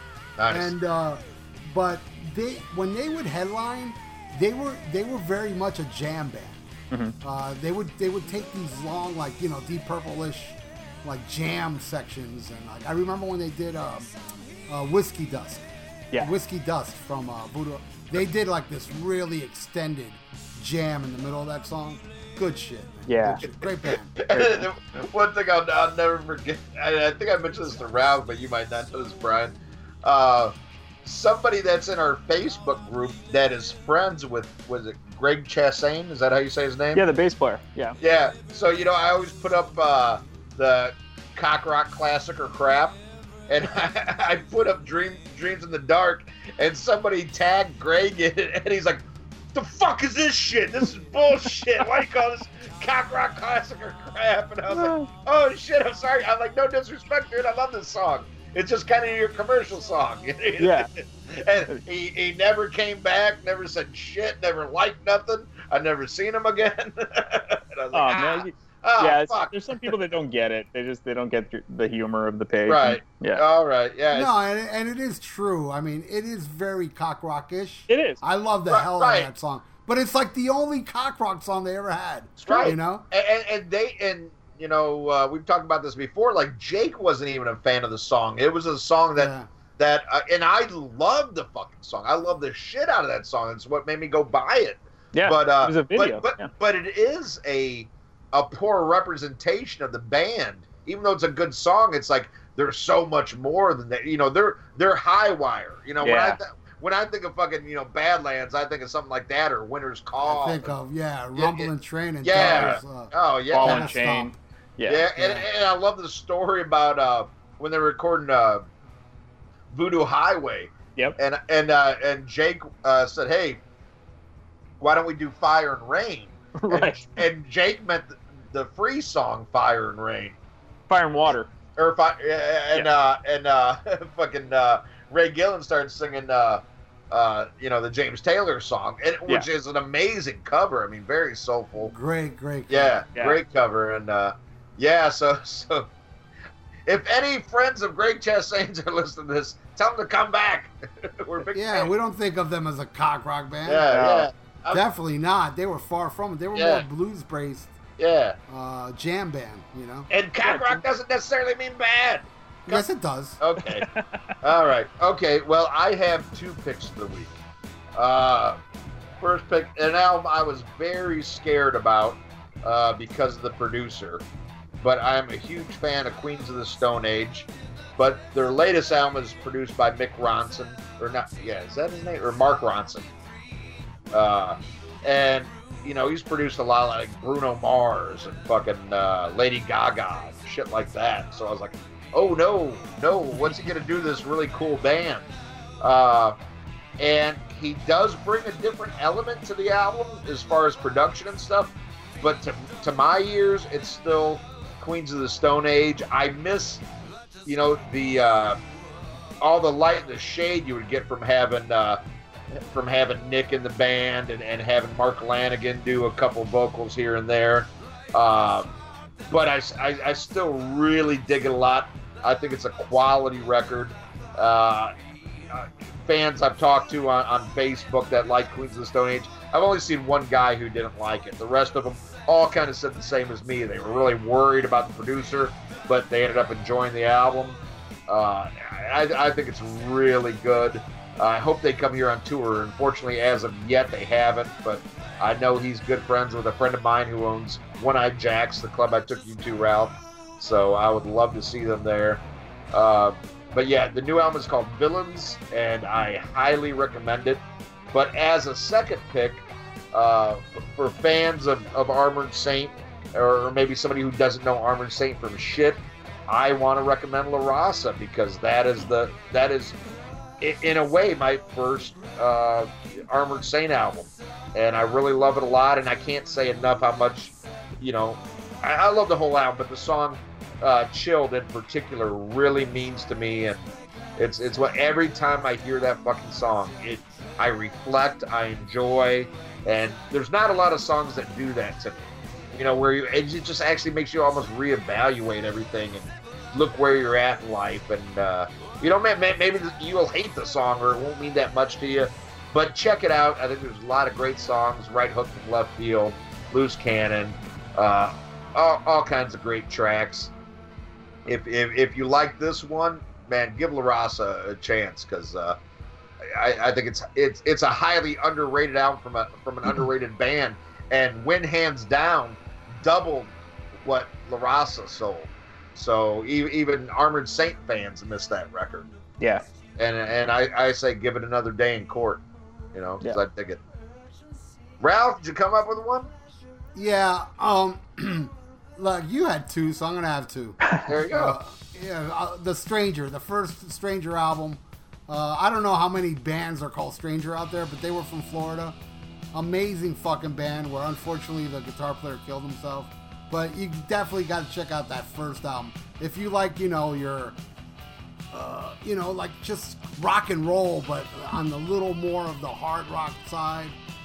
They were fun. They were great. Amazing guitar player. Totally recommend that. But I think I picked that one last week or the week before. So it doesn't sound familiar, but I drink a lot. Yeah, true. But I'm gonna say my second pick is a band from Canada, and they released an album in 2014. I'm not sure if they have anything else out. I couldn't find it, and this I can't purchase this. A friend of mine burned me it because if you go to Amazon, this shit is like $200. Killer Dwarfs. A CD for $200. Oh man! So get the fuck out of here! Wow. They're called Midnight Malice. It's high octane fucking metal. It's total metal. When you have a song called "Sworn to the Horns," you know you're a badass. Yeah. It's called Proven Ground. I absolutely love Midnight Malice. They're godly, and that's my pick of the week. I think that's the one you tried to have me have Mr. X fight, and I had trouble, or I could only find one, but it was a different one. I mean, Mr. X. Ah, shit. Yeah. Cat's out the bag. Gee, I hope I don't. I remember to edit this. There's no editing in podcasts. That's right. It's all live. Do it live. Fuck it. Yeah. Yeah, but So- check, and I believe you had me check out a song of that, and I dug them. They're great. They're great. Yeah. If you like, they're very, very heavy metal, almost on a tinge of thrash, but it's catchy. It's melodic. A great singer. It's not one of these. It's good shit, dude. It's fucking awesome, and definitely one of those. I just love discovering a band that sounds like that are newer. Yeah, And I did come in late with them because I discovered them either it was this year or last year, and they've been around. I mean, this album's been around since 2014. and they're mad from Canada. I mean, what the fuck you got to be mad about in Canada? You lost the fucking hockey game? I mean, shit. No, it's not an album where it's pissed off. Well, the no, music's but I pissed mean off. aggressive. Good aggressive. Yeah, metal. it's very aggressive shit, But so is Exciter and Anvil. Yeah, oh, I love that. Oh, I love me some fucking Exciter. And What the fuck are they pissed off about? Yeah. Wait, Well, they got- Raven, right? Raven? Yeah, Raven. No, Raven's from England. Yeah. Oh, are they? Oh, okay. They're from Newcastle. Yeah. Got Yes. it. Okay. Yes. Oh my God, that was so good. All right, well now it's time to go to Fan of the Week, and Fan of the Week once again is Brian Davis, dude. And man, I gotta tell you, not only are you an excellent co-host, you've picked some really good albums. Both Ralph and I have enjoyed thoroughly, and man, thank you for being part of the team, part of the page, listening every week. And why don't you tell everybody a little bit about your podcast again? Sure. It's called Damn Good Movie Memories. It's all about movies. We do a different subject every week. We did a really cool one a couple weeks ago about songs that were inspired or written about movies, not for the soundtrack, but for, they saw the film and then they wrote it for their album. So some cheesy ones are like Neil Diamond wrote Heartlight about it after seeing E.T., and so we co-wrote it with Burt Bacharach. But some metal songs that we played were like Number of the Beast was inspired by Damien Omen 2. Yes. Yeah. Or no, And- the Final Conflict. Was it? Okay. And Yeah. then like Welcome Home Sanitarium was inspired by One Flew Over the Cuckoo's Nest.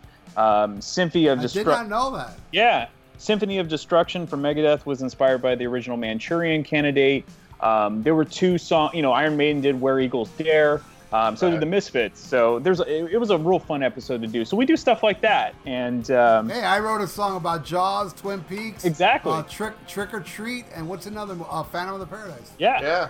And I tell you, Ralph and I, and we already did an episode of his great new podcast, Vieira Vault, available. Which on, you know what, I would love to Spreaker, have. And I would love to have Brian on, and Brian, like, I'd like to have you on my podcast where we talk about the Armored Saint discography. There you go. But I love when you guys did the movie podcast or the movie episode, and that was great because one of the a lot of people like that one. Yeah. One of the picks that because you guys had mentioned My Bodyguard. Well, Breaking Away is one of those type of movies too. I absolutely love Breaking Away, and it's kind of that late '70s going into the '80s coming of age movie that wasn't cheesy. But yeah, so if you guys haven't heard that episode or any of the Vieira Vaults, definitely check them out because they're just as good as Rock and Metal combat podcast. Nudge, nudge, wink, wink, say no more. I would love to guest on your podcast sometime because I am a movie aficionado. I'm actually not. So and I love movies, and I know I said this on a Vieira Vault. I was addicted to movies before music, but music has taken that away from me. Where I can sit there and do a podcast with you about 70s movies, and maybe early 80s, but after that I'm kind of like in the dark. And plus, I don't like Dr. Strangelove. So anybody that doesn't like the movie Dr. Strangelove, they don't know. They're not good for movie discussions. Oh, I love Dr. Strangelove. Yeah, I know. Everybody does. All right. Well, now Brian is going to give us some questions, and this relates to his podcast. Y'all need to check out. Damn Good Movie Memories. Shoot us some questions. I'm excited. Cool. So the first one I'm going to go with is, which movie do you guys wish had sequels, but they were never made? You want to go, Ralph, or you want me to go? No, man, I'm trying to think. Okay, definitely on my list was Trick or Treat, which there was rumors there was going to be a sequel to it. It was going to be made by WWE Films, which that right there scares the living shit out of me. And to me, you can't do it properly because the guy who played Sammy Kerr is no longer with us. And, I would have wanted it back then, like within a year or so, like Sammy's Revenge, like where Sammy comes back and ruins Van Halen. Oh, wait a minute, that did happen. We're talking about Sammy Kerr. But no, that was a movie I'll never forget. That came out right as I was getting into metal. And I was like, oh my God, and here's a metal movie. It's like I even have a movie to go see. And I went to go see like a Sunday matinee with my dad.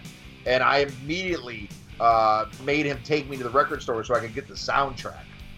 And I was just so enthralled with like all the pictures I saw, and that was the first time like I saw the cover of fucking, Megadeth, and Exciter and all this shit. And all the amazing posters he had on his wall that he ripped off. I'm like, oh God, I'd kill for that poster. But no, I really love that, and that's a movie. Ever since it's been released on video, I've never gone a single Halloween without watching. Yeah. I've seen it so many times, and I just bought a Blu-ray copy of it. Nice. It was supposed to be released in the U.S. through, I think, Anchor Bay. Yeah, I mean, Anchor Bay's done a lot of good releases now. It's Shout Factory.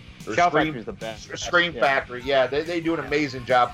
But apparently there was issues with the music to why this like 20th anniversary edition that they wanted to do years ago never came out.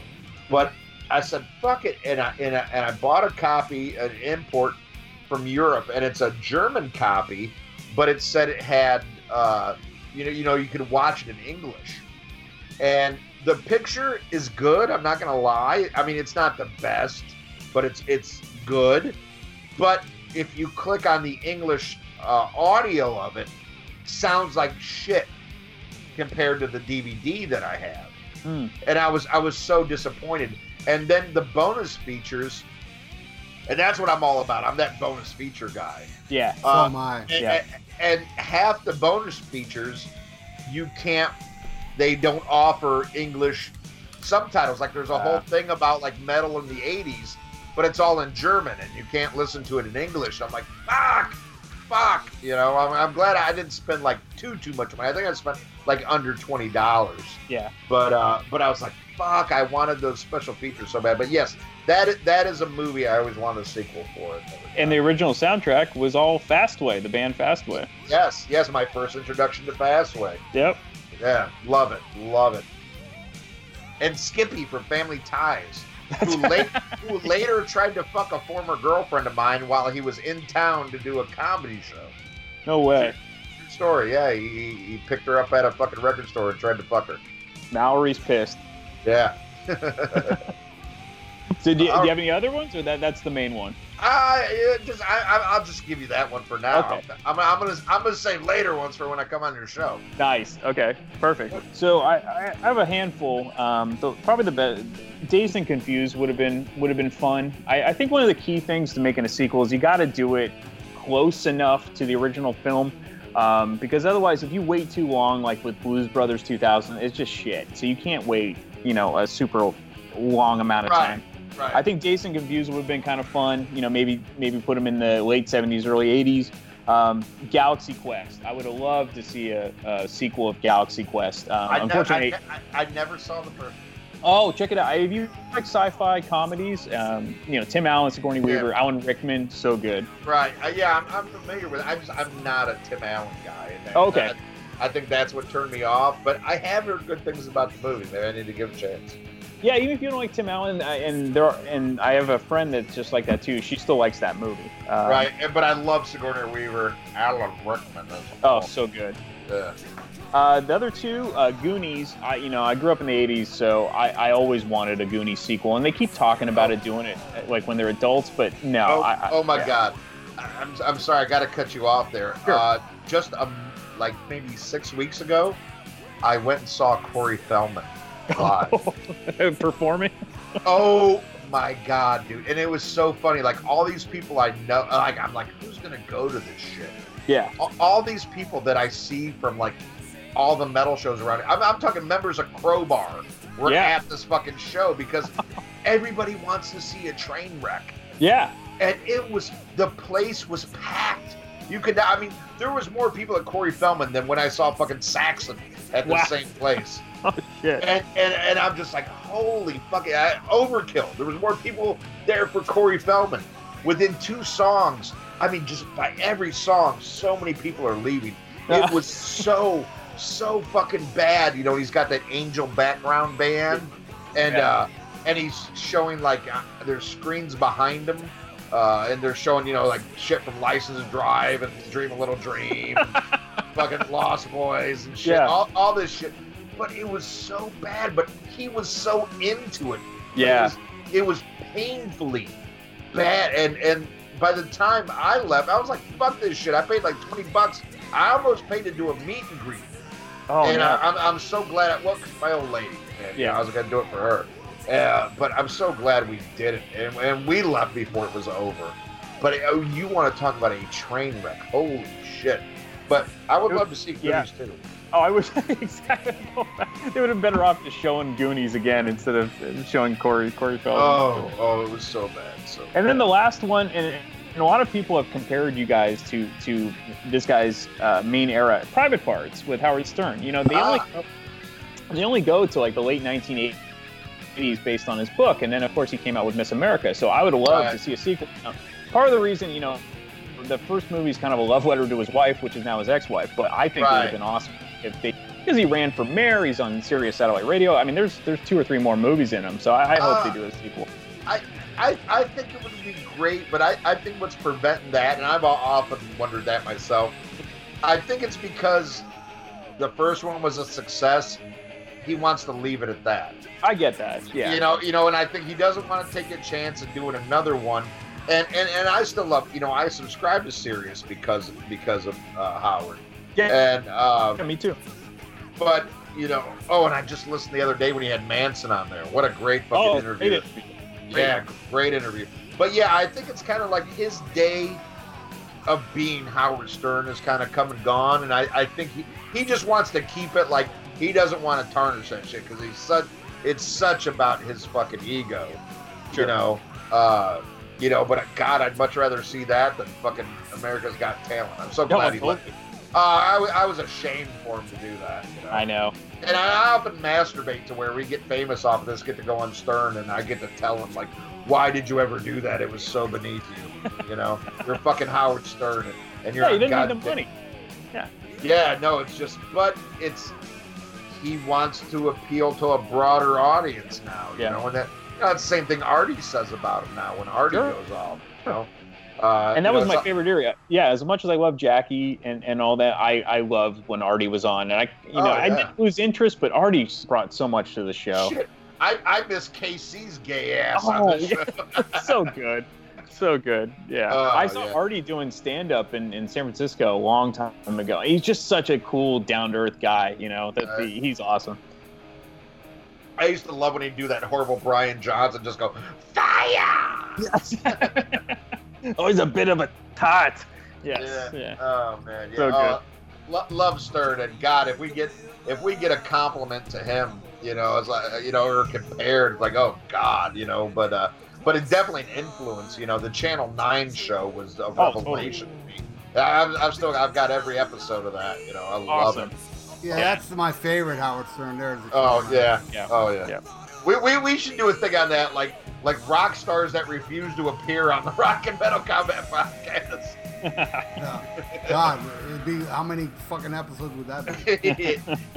But I used to love that on the Channel 9 show, you know, and they'd give all the excuses to why they wouldn't come on the show, you know. Yeah.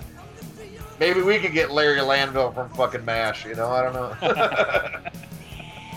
But, Ralph, did you find out movies you would love a sequel to? Yeah, movies, yeah. Does prequels count? Sure. All right, that would be my number one choice. I always wanted to see a prequel to Scarface when he was in Cuba. Okay, because there's a lot of unanswered questions in Scarface, like the Diaz brothers, you know, fuck Caspar Gomez, fuck the Diaz brothers, like bury those cockroaches. But that happened in Cuba. Yeah. And, you know, and to find out how he got the scar. And, well, a spoiler alert, he got it eating octopus. No, pineapple. Pineapple. Was that what it was? You seen the TV version, Brian? Oh, yeah. How do you get a scar like that, eating pineapple? Those were the days. Those were the days. Right. And I would love to see a prequel to that. That's another movie that I absolutely loved, but I hated the ending. Mm-hmm. And I would like, and it's definitely open for, you know, for a part 2. There's No Country for Old Men. Yeah. Because that would be a nice one to see. And to a lesser extent, I would also say Invasion of the Body Snatchers. What happens after that? That's true. One girl that's still not a pod, and maybe there was more out there. Veronica Cartwright. Yep. Those are my three picks. See, Brian, that's why Ian should be on your show. He knows the name of that chick. All I know is Jeff Goldblum and fucking Donald Sutherland. That's and Nancy Allen. Was that her name? Nancy Allen? Yeah. Yeah, Veronica Cartwright, her sister was Penny on Lost in Space. True story. See? More proof. Well, this is why you guys are the best duo co-hosts. You know, you play off each other. So. That's right. Ian knows all about movies. I know all about metal. There you go. There you go. Ian hates metal. I've never heard it. I'm not familiar. So the next question actually goes along with Scarface. So what is your favorite mafia or gangster film besides The Godfather 1 and 2? Oh, hands down, Goodfellas. Okay. For me. Yeah, mine too. For me, Goodfellas, definitely. Yeah, that's one of those. I was like, oh, because initially I read the question and I didn't finish it. I was like, duh, but and then I knew the obvious, answer would be Goodfellas, but I mean, there's so many good ones. I also thought about, Scarface to an extent is a movie like that. I love Donnie Brasco. Yep. There's Casino. Casino. I was going to say Casino. Oh, I'm a huge Casino fan. Huge Casino. Casino, I think, is under the radar of how great it is. Yeah. Because of Goodfellas. Yeah, exactly. But it's such a great fucking movie. I absolutely love that fucking movie. Yeah. And it is very underrated. But it's 3 hours and it doesn't feel like it either. It's a long movie. Well, I mean that's the beauty of Scorsese. It's like you know, when you can watch a movie that you know, and The Godfathers are the same way. Totally. You can watch those and you don't feel, you know, it's not like you're watching a period piece, you know, where it's like, oh God, it's like a 5-hour long episode of Downton Abbey. Right. You know, it's like it keeps moving and you never want it to end. Yeah. You know, you just want to see more people die. Yeah. Exactly. Know? But yeah, I think overall the consensus, you know, you have to give it to fucking Goodfellas. God damn you, Dances with Wolves. I know. Come on, man. Hey, I like Dances with Wolves, but fuck. What does that have to do with anything? Well, It won the Oscar. It beat it for the Oscar. But you know what? I love Dances with Wolves. I've only seen Dances with Wolves once. Exactly. I've seen Goodfellas like fucking 97 times. Yeah. You know? Right. Yeah, and another newer one, Scorsese again, The Departed. The Departed's excellent. Amazing movie. And I love the old gangster films from the 30s and 40s. The original Scarface. Yeah, I love that movie. Really well done. The James Cagney stuff, it gets kind of hokey, but you know, Edward G. Robinson, Little Caesar, all the those are all great. The Cagney stuff, you know, with White Heat, and you know, all just they're all worth checking out if you like old Hollywood. Nice. All right, so the last one I have, and this is fun. So this is a non-superhero. What is your favorite movie villain? Let me think of that. Okay. You want me to go? Yeah. Okay, my favorite, and I thought about this long and hard while I was taking a shit, because I was taking a shit when you text me. Best time to do it. Yeah, and I was like, let me think here. No, I was kidding. That shit came out real quick. It was a beer shit. No, but I am a huge James Bond fanatic. Yeah. So mine would have to be Stavro Blofeld. Would be my, and just that, you know, in multiple Bond movies, and he was like, he was alluded to in other movies where he wasn't like the main heavy, but people were working for him, and and just all the different actors like Charles Gray and Donald Pleasance, and stuff that that played Blofeld, and so I just think he's a great villain, for James Bond and villains. In general, if you're going with like superhero bullshit, right? Or Stavro Blofeld, that is my pick for greatest villain. Great pick. All right, I'm thinking here. Fuck, man, I bet I can think of one better, but maybe not, because I think this is a badass villain. Fucking Laurence Olivier in Marathon Man. Great one. Yeah. Is it safe? Yeah. Is it safe? Yeah. I think. I don't know if I can think of anybody worse that I like more than him as a villain. He was just awesome. Pleasure. Yes. And he's so like calm about it. That's what makes it great, Yeah. And this bears repeating. You might have heard it on the episode where I brought it up before, or maybe it even got edited out. But they had I'm trying to remember who it was. I think it was Dustin Hoffman. That was on Larry King. You brought it up on my Oh yeah, on his show. But so Dustin Hoffman stayed up for days to get that feeling like he's being tortured for days and all this shit. Yeah. Laurence Olivier was like, Dustin, have you ever tried acting? It's like, wow, man, when you get a fucking cut like that from fucking Sir Laurence Olivier, it's like, shit, I ain't shit, you know? It's like, I don't care if I wasn't Ishtar. This guy, he's better. Damn, I forgot about Devereaux. Oh, yeah. How about Gene in Runaway? Oh, man. Actually, Gene was really good in Wanted Dead or Alive. Yeah, I love that one. I thought he was he was actually like a good actor in that movie. He really did. He was very convincing as a terrorist. Yeah. Good actor. Like Steve Guttenberg is great in Police Academy. Well, I thought I'm just saying in that movie. Oh yeah, no, he did great, and they offered him the role of Sammy Kerr, but he said I don't want to be typecast. And Blackie Lawless was also up for the role of Sammy Kerr. Oh, that would be nice. Yeah, and he was up for for Terminator 2 as well. What? Yeah. And it's supposedly, well, there's, if you believe Blackie Lawless? Yes, if you believe Blackie's version, that he didn't get the job because he was so much taller than Schwarzenegger. And I've met Schwarzenegger in real life.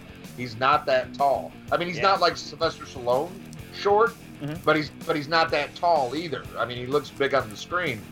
I saw Sylvester Stallone when they filmed The Specialist, and there was a scene that was smack in front of my dad's hardware store. I was there. Dude, the guy is near a midget. He's really extremely short. Yeah, but I was shocked how short he was. Yeah, but Schwarzenegger's not that tall either.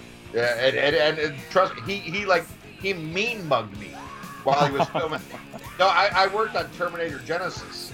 Oh, really? And we got warned, like, hey, when he comes out, don't look him in the eyes. Don't look him in the eyes. And I was working because they filmed it where I worked. And as an electrician, I had to be there, like, if they wanted lights turned on or turned off and shit. Right. They're like, don't stare at Schwarzenegger. Don't stare at Schwarzenegger. And they wanted me to go do something, and he had this little gay Asian dude was doing his makeup. And I couldn't get out the door, and I'm like waiting. I'm trying to be polite, not look at him.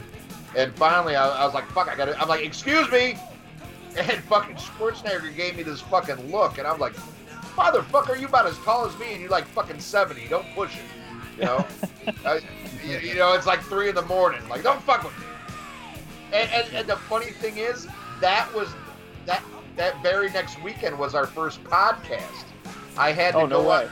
Yeah, that weekend, my buddy picked me up for work because we had been at work for like fucking 20 hours, got to go home in 5 hours sleep, and had to be back on set. I had him take me to Radio Shack to buy headphones because I was starting this podcast. Yeah, Terminator Genesis, I was there. Interesting. Artie Lang we were just talking about Artie Lang before. He has a story about being on Jerry Maguire, and I guess he wasn't supposed to really kind of talk to Tom Cruise, and Tom Cruise totally did the dick move on him too. There's a great story. I'm sure it's on YouTube, but you brought up like other actors. We do have a past episode where we talk about actors that were intended for original roles, so that's kind of a fun episode. But my favorite villains, I'll give you a couple of them. Going back to Sylvester Stallone, I love Mr. T in Rocky III. I think he's better than Drago. I never felt that Creed was really a villain per se, but he was very likable. Actually. Yeah. I mean, he's Muhammad Ali basically. And Mr. T was so bad, you need to partner up with Apollo to defeat him. So that's why I love Mr. T. The only villain worse than Mr. T was his son in Rocky V. That's right. You really hated that motherfucker. Oh, I know. Two other ones, Buffalo Bill and Silence of the Lambs. I know that Hannibal's supposed to be the main, one of the villains, but Buffalo Bill is so fucking creepy. My favorite line, is she a big fat girl? Yeah. I love that fucking line. Put the fucking Russian in the basket. Yes.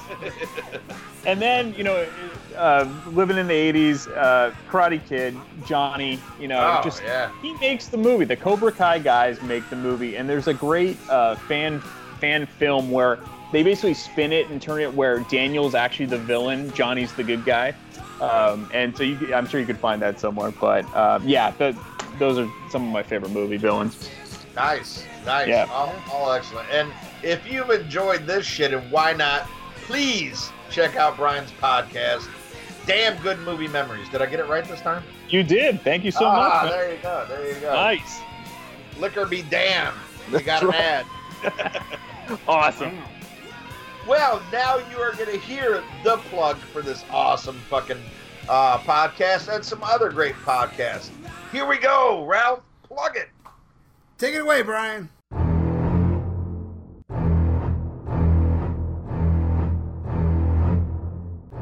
Tired of your long commute and boring workday? Well, join Brian Davis and his gang of movie buffs as they talk about a different movie subject every week on Damn Good Movie Memories.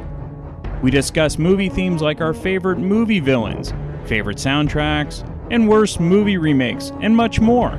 Check us out on iTunes and Podbean at damngoodmoviememories.podbean.com. Earpillar, the podcasting and interview news site. To keep up with your favorite bands or artists, and the podcasts or interviews where they appear. Go to earpeeler.com to find out what we're all about. You haven't listened to Mars Attacks podcast? What are you waiting for, man? Host Victor M. Ruiz brings you all types of hard rock and metal-based podcasts. You'll find everything from music-based episodes, interviews, to series such as Ultra Sexy Classic Album Series, where some of your favorite musicians, producers, journalists, and show hosts comments on the albums that push the evolutionary chains of hard rock and metal. Get with it and go to MarsAttacksRadio.com to find out more. Listen to The Rock Show with Gully and Joe. Go to all the W's, Gully, GULLYANDJOA.UK, 8 p.m. UK time, 3 p.m. Eastern. The Rock Show with Gully and Joe. Listen to it. Don't be a cunt. All right, Kiss Army. Since 2007, you've been getting Podkissed, the Kiss audio fanzine for your ears. That's right, it's your Podkissed. Every month, the Podkiss crew, along with the Kiss Room, brings you Kiss talk like no one else, whether it be roundtables, interviews with the band past and present, analysis, and great Kiss fun. Hi, this is Ace Frehley, and you're listening to Podkiss. Hi, this is Bruce Kulick, and you're listening to Podkiss. The Podkissed, the Kiss audio fanzine for your ears.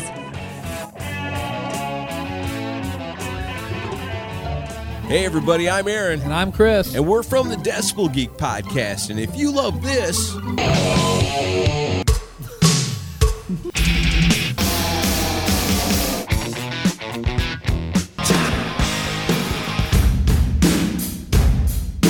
then you'll love us. That's right. Brand new episode every single Monday. You can find us on iTunes and at decibelgeek.com. And the best thing is, it's rock and roll and it's always free. Music's most diverse podcast, starring Luke Innes, Greg Simp Bootlegs, and Mr. T from Germany. New episodes released every Saturday on Podbean, Podcast Addict, and iTunes. The true alternative podcast. Have you developed paralysis from trying to choose a movie on Netflix? Of course you have. There's too much garbage on Netflix to sift through. So join us on our podcast, We Watched It For You. We watch a bad movie every week and try to determine its watchability. We Watched It For You is for bad movie fans, B-movie fans, underground film fans, and cult movie fanatics alike. Don't miss an episode of We Watched It For You, a guide to the lesser-known movies of Netflix, available on iTunes or wherever you download your podcasts. All right, this is the Ayatollah of Alcohol, Ian Wadley, and I want you to listen to my brand new radio show, Wadzilla World, where I cover every era of fucking music that I like, and a few that you like too. Check me out every Saturday, 10 a.m. to 3 p.m. Central Standard Time on Soundphoria.com. I'll see you there.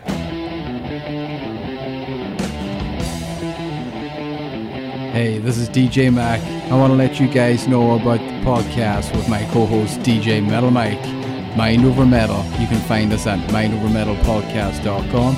We're also on Spreaker, iTunes, Podbean, and just about everywhere else you get your fucking podcast from. Oh yeah, and we're also on YouTube.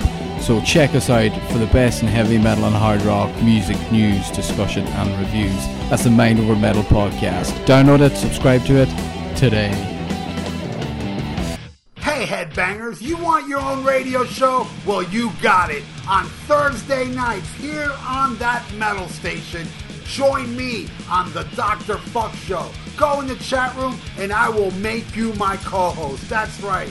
Everybody that joins me in the chat room, I discuss whatever you guys want to talk about. I'll mention your name, I'll say what you say, and we're going to go back and forth. And I'll even fucking play whatever request you want.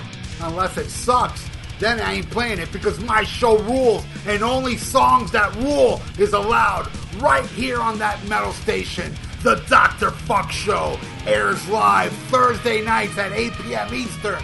Then they repeat it on Sundays at 1 p.m. Eastern. Hope to see you there. Well, no, fuck that hope.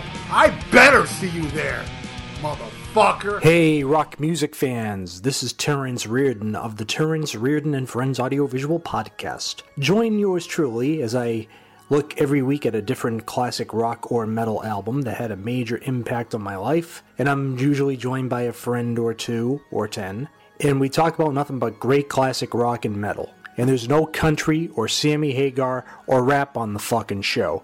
That shit is frowned upon with yours truly.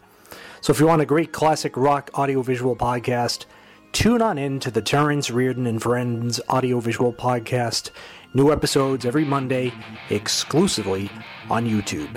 Are you ready for the hottest new podcast out there? Check out the Vieira Vault, featuring none other than Dr. Fuck Ralph Vieira. You will hear personal stories and personal songs from the vault. There ain't nothing else like it. The one, the only, the original Vieira Vault on Podbean, Stitcher.com, and iTunes. Spreaker. God damn it. All right, well, if you enjoyed this fucking episode, and you should, and hopefully you have this fucking album like fucking an hour later, come back next week when we talk about it's another fan-paid-for album that we hope none of you buy. And if you have a copy, we hope you destroy it. What's that? What the hell? Come back next Sunday to the Rock and Metal Combat Podcast. Is it safe?